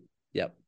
Yeah, well, I guess we'll move on to the Pac-12, who Arizona State has picked up Kamari Lands, Adam Miller, Zane Mason, Sean Phillips, and really Arizona State's just taking like chances on all these players. Like they're just hoping these guys are good. Like Adam Miller was terrible at LSU, but he was good at Illinois. At least better than he was at LSU. He was bad at LSU. Lands played at Louisville, so like nothing from Louisville last year was good, but like he has a potential. Phillips played at LSU, didn't really play that much. Meeks has played at San Francisco. Meeks is probably the most proven out of these players because he can like he's a stretch forward, stretch big. He can shoot the ball. Not great on the interior considering his size, but he's a solid rebounder as well. So any quick thoughts about this? We should probably get rolling a little bit. We've Yeah. gone pretty far in time so far. So We'll pick up the I, tempo. We'll be on our time crunch here later in this show. But yeah, Kamari. So okay, I agree with you about the most proven player, Kamari Lands. I like this move for him. Like I know ASU is taking a chance, but like for anybody who was in the portal out of Louisville, like finding another P5, getting a fresh start, like I like that because it had to be hard to go through at Louisville this past season. So I look forward to seeing Lands in a different uniform. yes, Cal has made some splashes with hiring of Mark Madsen, and then they got Fardaws Amack and Jalen Cone. these are both solid players. I mean, they're both Power Six proven players. With Aimaq at Texas Tech, Cone was Cone was good at Virginia Tech. Like he kind of went to NIU to become like the option, but like he can shoot the ball. He's proven that he can do it at a high major. And I saw they had Jalen Tyson on a visit the other day. If they can secure him as well, that would be huge for Cal. But Madsen is building this program in the right direction. They will be good in some time. If And I like Madsen it for stays, which he might not I once like it when it for opens up. I do like it for Amac though. You Yes. know, getting that reunion back with the West Coast, all the above. Mm-hmm. So he's a Hoop Scoop interview alum. So I Yes. had to touch on him as well. Yep. Yes. Reunited with Madsen. Um, Eddie Lampkin to Colorado. This is a solid pickup. Lampkin was slightly disappointing this year, but whenever you can get like a big that has been proven at the high major level and on like a tournament team, then I guess you probably take him. Colorado has had some buzz because they've definitely had some top 25 buzz. That's mainly because their roster is more set than most, but yeah, I think this is a good pickup. Yeah, there aren't that many big men who come from an NCAA tournament team pedigree. To your point, like they're not growing on trees every offseason. So this along with the Edwards thing, I know it's not the same stature of move. Like Edwards was an even bigger deal, but like this move, similarly to that, was one that I had you keep good tabs on the portal, and I do my best on the basketball side too. This is one of those I also had I had circled for Colorado. Yep. Oregon has picked up Devin Cambridge and Cario Oquendo. Um, Cambridge was pretty good this year at Arizona State. He can really jump. Like he can really jump out of gym athleticism. Skill wise, it got better this year than it had been at Auburn. Actually, the thought was that he was going to return to Auburn, but kind of surprisingly committed to Oregon. Then you have Oquendo, he was good 2 years ago. He could like really score the ball. This year, Georgia actually got some other guys that were somewhat competent, so he kind of took a back seat in a sense. Not a back seat, but he just wasn't like handling the ball and like shooting every possession as much. So yeah, but these are two solid pickups. Nothing like crazy about either of these guys, but nothing like bad about either of these guys either. Truth. Any Yep. And good to have that context about Oquendo. Like we talk about looking at the resumes of guys over several years, multiple years in their previous college stop. And so much of it is really about like who was around them, right? Like what were they even asked to do? Like how did they fit into the greater puzzle? So yeah, Oquendo, my biggest thing for him is he's originally from Florida, played at Georgia. Now look at him all the way over to Oregon. yeah, Oregon continues to have pull. Like I know, that's about as far away from Georgia as you can get. yeah. So But it'll be yeah, a very very new. Yep. yeah. Stanford got Jared Bynum, who I don't like love Bynum personally, but at the same time, like Stanford, like you take any transfer you can take because like it's really hard to get transfers in. So like when you get someone like Bynum, like you take him because yeah, it's they're not a program that gets transfers like at Yeah, all. I mentioned it earlier. Part of transferring, you gotta get kids into school, right? And like And Stanford's, Stanford, like they're they not can taking. hardly take transfers. They took Mike Jones last year, and that was like their first transfer in like forever. Yeah, So yeah. yeah, So it's yeah, you're not taking just anybody into Stanford. So a Big East experienced player who was in double figures. Yeah, I mean that's gonna be that's gonna be somebody you're gonna be prepared and willing to take, happy to take. yep, solid pickup. UCLA got Lazar Stefanovic. He is a solid bench scorer shooter. Maybe a little shooting high going to UCLA from Utah, but like he's a solid. He can score the ball a little. He can shoot the ball decent. So I don't hate this pickup. For I a think it bench could be a player. sleeper, Austin, to be honest with you. Like Yeah, clearly, because I mean, he I feel definitely has a like pretty wide range of skill set. He can also pass the ball decently, averaged like 3 assists a game this year. yeah, I could picture him with better talent around him at UCLA. I honestly could picture him picking it up. But you have that look like you're seeing another. Yeah. No, we just got Ray J. Dennis from Toledo just entered the transfer portal. This is like just happened now. He Whoa. is good. He is good. Let me pull up his stats real quick because I think he was MAC Player of the Year. This is a big one that we're reacting to live. So this is a big deal. Everyone that's listening to this later already knows about this, but he was a MAC Player of the Year, 19.6 points, 4.3 rebounds, 5.8 assists. He is good. That's a big one. You know those Big Ten schools who we said needed another guy. Illinois could use a point guard. Yeah, this is that's what I'm thinking of. I've heard Illinois fans I've heard some like talk about this, but I didn't know if he was actually going to transfer. But now that he might, like, this is big. He also entered the draft, and I don't know if he's going to stay. Like he's kind of open to all options. Yeah, former Boise State transfer as well. But yeah, what were we talking about? Yeah, Stefanovic. I was making an argument. I was making an argument that Lazar Stefanovic is going to be the guy who we look back on as he was a sleeper when he first comes in here to UCLA. I think it's gonna work out. I think he's gonna do well for UCLA. I do. Yep. Utah got a few in-conference guys in Lawson Levering and Cole Bajema. These are two solid pickups. I think Craig Smith is pretty good job at getting the best out of his players. So, like I don't have any like crazy thoughts about these, but like these are both solid players. And anything. Washington picked up Moses Wood and Anthony Holland. Holland's kind of whatever, but Wood is solid. Wood can score the ball. He can shoot the ball. Yeah. So, any thoughts about Wood specifically? Well, especially since you called it the other transfer, whatever. I guess. I guess. Well, I mean, let's see. Let me pull up Holland's stats. Like, he averaged 6.8 points at Fresno State. So, like, Fresno State wasn't that good. Like, if he can be like a good like 10th man and like, but I think it could be a little better than 10th. One thing. It depends who they have. But one thing about Fresno State, which in the Washington connection, which will be a different situation, but Washington took Braxton Mia last year, who like rode the bench at Fresno State, 8.1 minutes per game. He was like really good at Washington. Like he was Pac-12 all defense, played almost 30 minutes a game.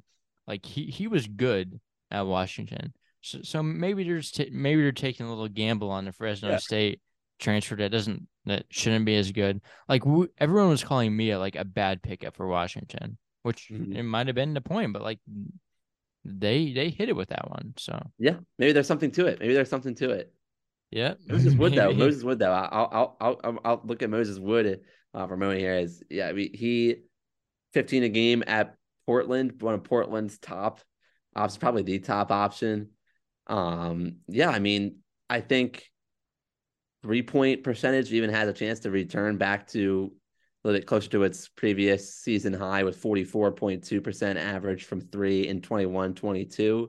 This most recently completed season returned back closer to 40% from three with similar games played. So like I think he's probably gonna average in the mid-teens, or even if he doesn't get back to that same level of 3-point shooting. Like he's gonna be trading one shade of purple for another at Washington. I think he'll pan out. I mean, he's a 6'8" forward, so I think he's like somebody you could play. Like I'm not sure where Washington's gonna want to play him. Maybe Austin, you might be able to better project how they want to maybe put him on the floor. Probably a 3 next to like Keon Brooks, and yeah, like he's better than Cole Bajema, who we just talked about. So like he's just kind of taking that role and probably an upgrade. So nothing wrong with that. Jalen Wells, the D2 guy from Sonoma State to Washington State, and maybe high major is a little high level for him, but he can he has good size and he can score the ball. So like I think he averaged like 22 if I'm correct at the D2 level at Sonoma State. Yes. It looks like ESPN, if they have 22-23 stats for him at 19.5 points a game, but they might not. Yeah, but they only ESPN doesn't actually have D2 stats. It's have Division 1 games he played. But against Division 1, who did he play against? So Yeah, so the reason they had the average for him is because they're counting his stats against Division I opponents last season, and he dropped 30 on Cal Baptist, as it turns out. Actually, so that's where the majority of that average comes from. 30 So points that's against Cal pretty Baptist notable. in 29 minutes. So that notable outcome, and he was 80% from three in that game, which was great. Against San Diego, he had 9 points in that one as well. But yeah, Jalen Wells, I love to see it. It's about time we got to just show some love to the Sonoma State Seawolves and into a D2 portal. I mean, talk about D2 all the way up to the P6. Like, and I know you touched maybe that's going to be a point of positive concern, but like, Yeah, I know the places he visited were UIC and Washington State, so like maybe he's shooting a little high with Washington State, but like I don't know. I mean, we're talking There's about a guy who was All American at the D2 level. So like, he was. Um, so he can score the ball. He can really score the ball. It's just like Sonoma State like wasn't like that good of a program. Um, one thing that I need to react on live is Xavier Johnson has been granted an extra year of eligibility. That was one thing I was really worried that would not happen. But that is another live reaction news. He played in 11 games this year. The limit's usually 10, but they gave it to him. So Indiana will have him on their team next year. That is big for Indiana.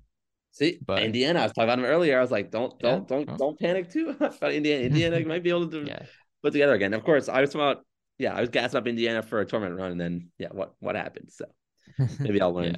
Well, they will have him. So SEC, Alabama, they do not have Jaquan Walton coming in because he got arrested the other day, which is not ideal considering what happened last year with that Alabama program.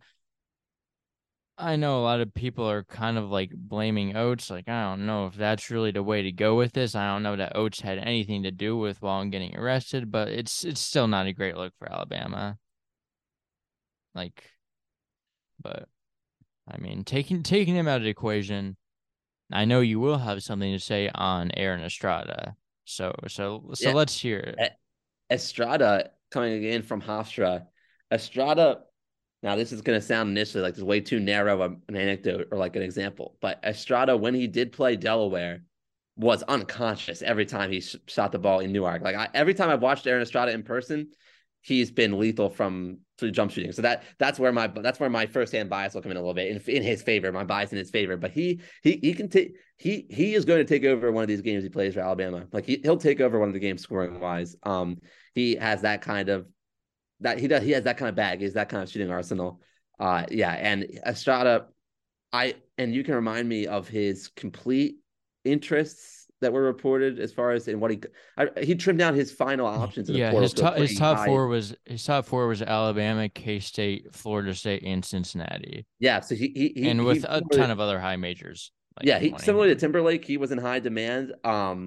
I think he's If probably a little better in Timberlake. Yeah, I was gonna say if you could make me choose one, I honestly would probably rather have Aaron Estrada. So that's really my highest compliment I can give because we've already spoken highly of Timberlake. So yeah, Estrada is Timberlake is good though. Like I yeah, really no, it's like not a slight of Timberlake Timberlake too. at all. These are two players who were Yeah, trading yeah, top spots in the CEA in different ways over time. So yeah, this Aaron Estrada yeah. move to Alabama is Two-time conference or Colonial Player of the Year.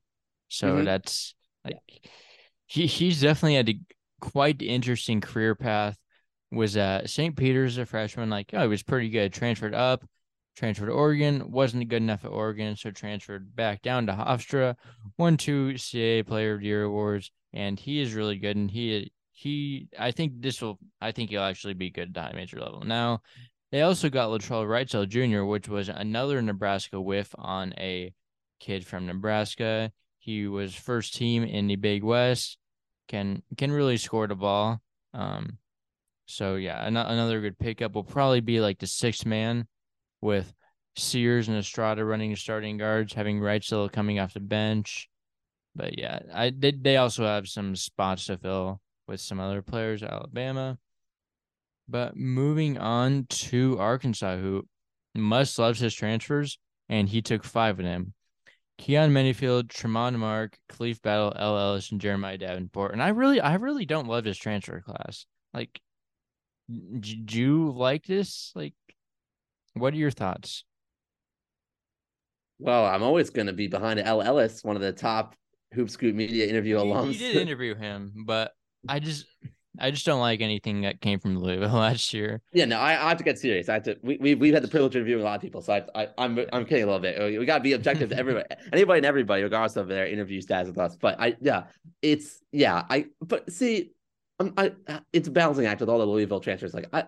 Yes, it was at some point the players themselves were responsible for like how the season went, right? But like I think that it's going to be good for, at least in Ellis's case, to be able to kind of rehab his college career at Arkansas, where clearly Musselman has some. I think Ellis is best as like a sixth man, like high major sixth and that man. and that can he can live that life at Arkansas. Yeah.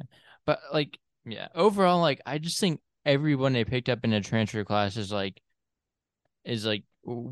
everyone like wants to score. Like I feel like there's not enough like smart pickups. It's like too many guys that like always want the ball in their hands. Like Cleve Battle, Yeah, like I know you're pretty familiar with him playing at Temple. Like he's a guy like he's a scorer. Like um Manyfield can pass the ball, but like Manyfield's also you're taking him because he can score the ball. Mark is like I mean Mark's not really a scorer necessarily. But like he's not the most efficient shooter. Davenport is like a shooter that can't really shoot percentage wise great, but has good frame for a shooter. mm, So like I really don't yeah, love this transfer class when you put it all together. right. Like like these players are all like okay individually. I just think that like and they're all guards too. So Yeah, like yeah, yeah. yeah. So that's fair. That's fair. I hear that. I guess my counter argument that you can make is, well, at some point, well, they're going to be asked to compete. Like they're going to compete, and at some point, the cream of this transfer class is going to rise to the top, whether it's Khalif Battle or somebody else. It's true. I Yeah, do. I mean, Muss is not gonna fool around like Yeah, play everyone just for fun. Like, yeah, if yeah. some of these guys will not be happy with their minutes. And that's inevitable. But that, I think, in Arkansas probably gonna be better for it, though, right? Like Yeah, whoever earns those minutes is going to be playing at an even higher level than they probably were playing at prior to arriving at Arkansas. And I am familiar with Battle, especially out of Hillside, New Jersey, a 6'5" guard. mm. He's put together 2 straight seasons scoring in the ballpark of 20 points. I mean, he was down a bit this past season, although Yeah. he was good to Last see year him was play. an Yeah, injury. 21 season. It was good to see him at least just play closer to 30 games, of course, because he didn't Yeah. play much at all in those games in the 21-22 season. So Battle carries in like a little bit more of a strong footing, playing more games in his final year at Temple. Yep. Auburn, they got Denver Jones from FIU. They also got D2 transfer Chaney Johnson from Alabama Huntsville. I'm not gonna lie, I haven't watched anything on Johnson like at all, so I'm not too sure. I'll look up his stats right now, but Jones can score. Like Jones can score the ball. It's a solid pickup. Um, FIU is not great, but like Denver Jones is good. Like he can play in the SEC. Um, do you have any thoughts about him? I was gonna turn things over to Chancey Johnson, or not Chancey, I beg your pardon, Chaney Johnson from Alabama Yes. Huntsville, real quick. I mean, he in this past season completed at Alabama Huntsville. He started in all 35 games he played in, averaged about 16 points a game. I'm gonna check. I want to check his all. He may have had. I know we found the All America status for the previous D2 transfer pickup we discussed. Was thought he Let's. was maybe. It doesn't look like he was on the team. Well, that's not a prerequisite for being a transfer to Auburn. I'm that they Bruce Pearl. I like to see him No. getting the D2. Like he's a pretty high profile coach. He probably had plenty of transfers in his inbox. Mm-hmm. But I like I like the mid majors underdogs. So give me. I'm going to bookmark that Chaney Johnson page. All right. Moving on to Florida. They got some good big men. They got EJ Jarvis from Yale, Micah Hangleton from Marshall, and Tyree Samuel from Seton Hall, along with Walter Clayton Jr. Walter Clayton Jr. is a really good guard from Iona. Rick Pitino, some people thought he would go to St. John's. He ended up going to Florida. So like he's really good. Yeah, I really like these bigs though. Like Hanglockton was like good as a freshman. Tyrese Samuel is 1 year out of eligibility, I believe, but he was probably Seton Hall's best player last year. Um, Jarvis is like a solid player at Yale. So I mean, what are your thoughts about this class in general? I really like this class. Yeah, no, it's a good one. And my joke to you was going to be, well, my question was I was about to pose to you is how does this class help Florida replace Niles Lane? Because clearly without Niles Lane, I don't know how Yeah, Florida's going to. I did see that Delaware picked him up the other day. His offensive abilities are questionable at best, but he can play some defense. So I mean, I think that's what you're getting from him. Yeah, Delaware's had a good class. Like, they got They the had no guy choice but from to have a big class because Albany. yeah, The VMI guy is decent. Um, yeah, it's a big yeah, but reunion around Jair Davis there. They're Jair Davis is really the centerpeace of that now. With Nelson at TCU, like we said, Davis is. yeah, But I don't want to yeah, get us off yeah, topic. Now, Florida, yeah. Florida is retooled well. Has retooled Yeah, well, yeah. and it's a I'm big a class. really big Todd Golden fan, so I'm glad to see them getting some guys that maybe like fit his scheme more. I also really like Riley Kugel, who's their sophomore, like guard forward, probably more of a forward. Yeah, more of a forward, but like kind of a wing. But he is good. Like he might be their best player, and like all these players need to fit around him. And Florida will be good this year, and I think they will. I think they will also still add some more from the portal, more at the guard likely. But in the SEC, Georgia, they got Silas Damari, who is a recent USC decommit. He is not a transfer. He is a class of 2023 guard, still notable, top 100 guy. They also got RJ Melendez and Jalen Deloach. Melendez comes from Illinois, where he was a solid rotation player. I think he started some games, played in the bench some games. Deloach is a solid big man from VCU. So yeah, I mean, what are your thoughts about those guys, especially probably more the transfers? Good for Deloach, especially being from Savannah, gets to head back to the state of Georgia. Yeah, was a really consistent presence for VCU. Was healthy, played in a combined 65 games through 2 seasons, freshman sophomore seasons at VCU. Deloach can really play defense. And yeah, and his rebounding in addition to his defense is pretty good. So Mhm. I and there's Also over one block and one steal per game, which is pretty yeah, solid too. yeah, you see yeah, exactly. There's block and steals in excess of one per game plus an assist per game. Not that offense is his forte, but like Yeah. yeah, it's going to be a good resource for Georgia on defense to have to deal with. I mean, yeah, obviously he's a bigger guy, but you want to have long guys to if you need him to close out on, say, Aaron Estrada, like from the paint, like go get a long arm in his face. Like, so I'm just throwing it out there as two as SEC on SEC transfer matchup. Like it's gonna be fun. Like I want to see how he guards these SEC all conference guys. Yeah. LSU has a good transfer class with Jalen Cook, Jordan Wright, Carlos Stewart, and Will Baker. I think these are all like this is what LSU needed to do. Matt McMahon, the Murray State high major team, was a failure, so he's kind of retooling the roster, and I like what he did with it. Like Jalen Cook making his return to LSU, he was a top portal player. Will Baker was an All Mountain West guy. Carlos Stewart was a All WCC guy. Jordan Wright was a very solid SEC player already at Vanderbilt. So I really like how these transfers all fit together. Yeah, a little bit of everything. You kind of talk about the backgrounds of each of those guys, getting a variety of backgrounds involved, and yeah, it compares probably this LSU class reminds me of the way we talked about NC State a little bit and how you can make them all Yeah, fit. yeah, I can see that. Um, Mizzou, they got John Tonjig, Caleb Grill, and Tamar Bates, all kind of play the same position, all kind of like uh scoring guards. Grill can really shoot the ball. Bates can also shoot the ball. I guess they can all shoot the ball. Tandre is a good shooter as well. But yeah, like they're all like scoring guards. Pretty solid pickups. All I think they can all kind of fit together as well. Tandre can probably play a little more three, and even Bates can kind of play the point guard at times. So you can kind of like I think these are all good pickups. Maybe Bates is like good. Like he was kind of projected for a break area. In the end, it never happened. But yeah, maybe this will be the spot for him. And Yeah, yeah, Bates did have 14 points against Penn State in the NCAAs this March, but yeah, overall in the season it wasn't the breakout. yeah, his committed picture I saw.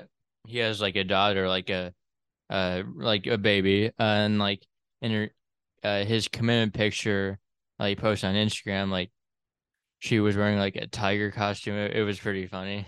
That's awesome. I love that. I love that. Getting the family involved. That's great. I have to take a Yeah, look at that. I didn't get to see that exact picture, so I want to, yeah, find that. yeah. Ole Miss, they got Austin Nunez and Brandon Murray from Brandon Murray from Georgetown, Nunez from Arizona State. And while Nunez didn't put up like good stats at Arizona State necessarily, like when I watched him, like he was good. Like I think he's good.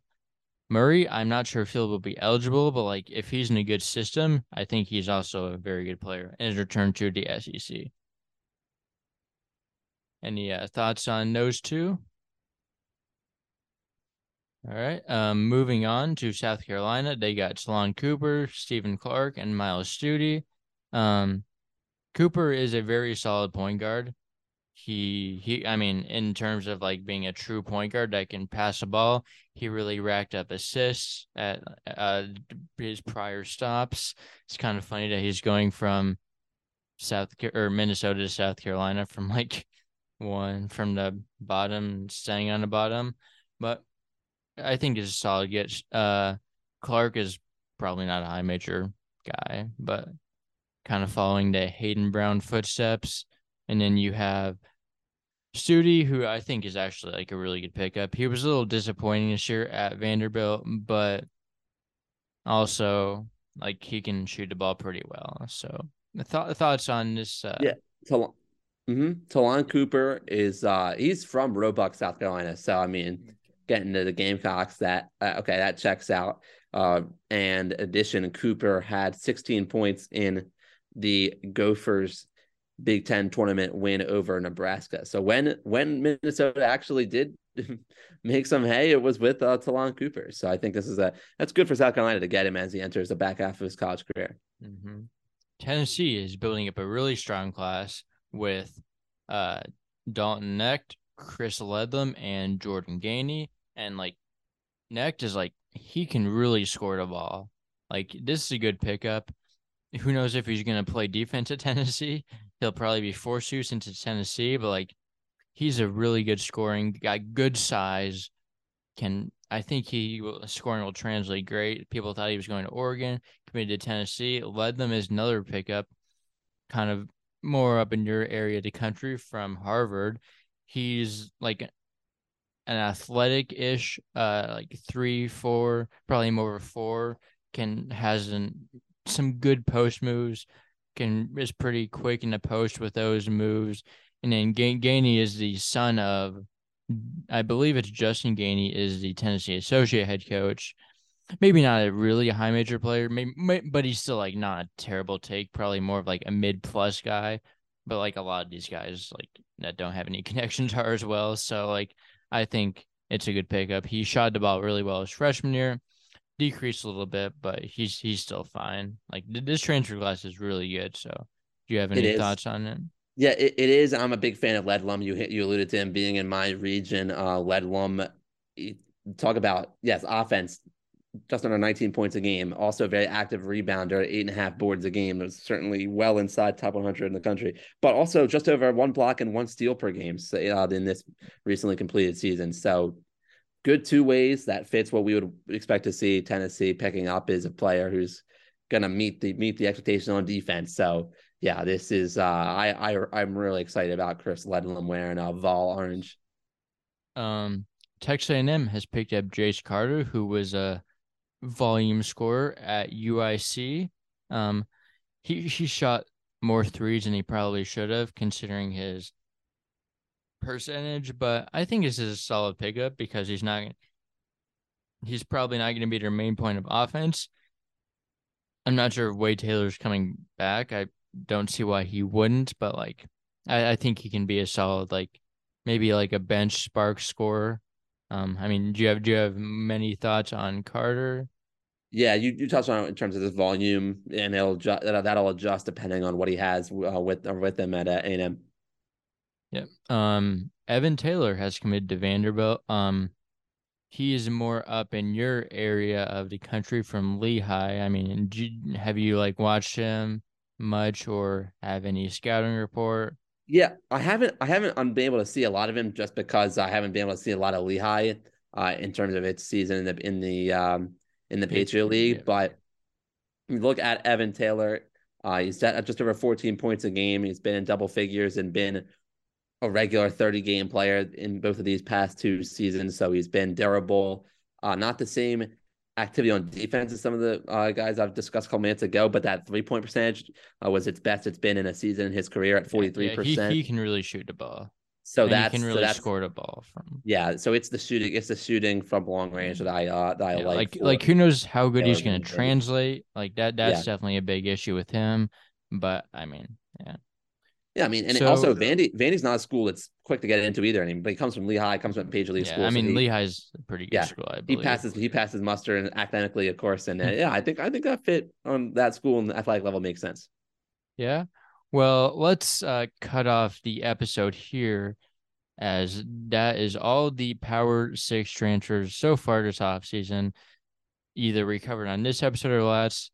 Um, Running pretty long. So this was a long episode, but it was a good one. Lots of Yeah, content, lots of a lot of things. Some live reactions too. That was fun. that But was fun. yeah, we can probably do another episode like in the next few days, like just covering like the mid-major transfers. Obviously, I had a lot of names down, but I don't think time will allow us to talk about them right now. But some of these mid-major guys are really good, and they definitely need coverage. So Oh, there's no doubt. It took everything in me not to say the name Josh Cohen before. Like earlier, we yeah. talked the NEC, and I was like, but we'll Yeah, get we'll get we'll we'll we'll get get there. to that. Well, I guess so just stay tuned in the next few days. But you know, until then, we will be following the transfer portal, and we will be ready for next episode. So, yep.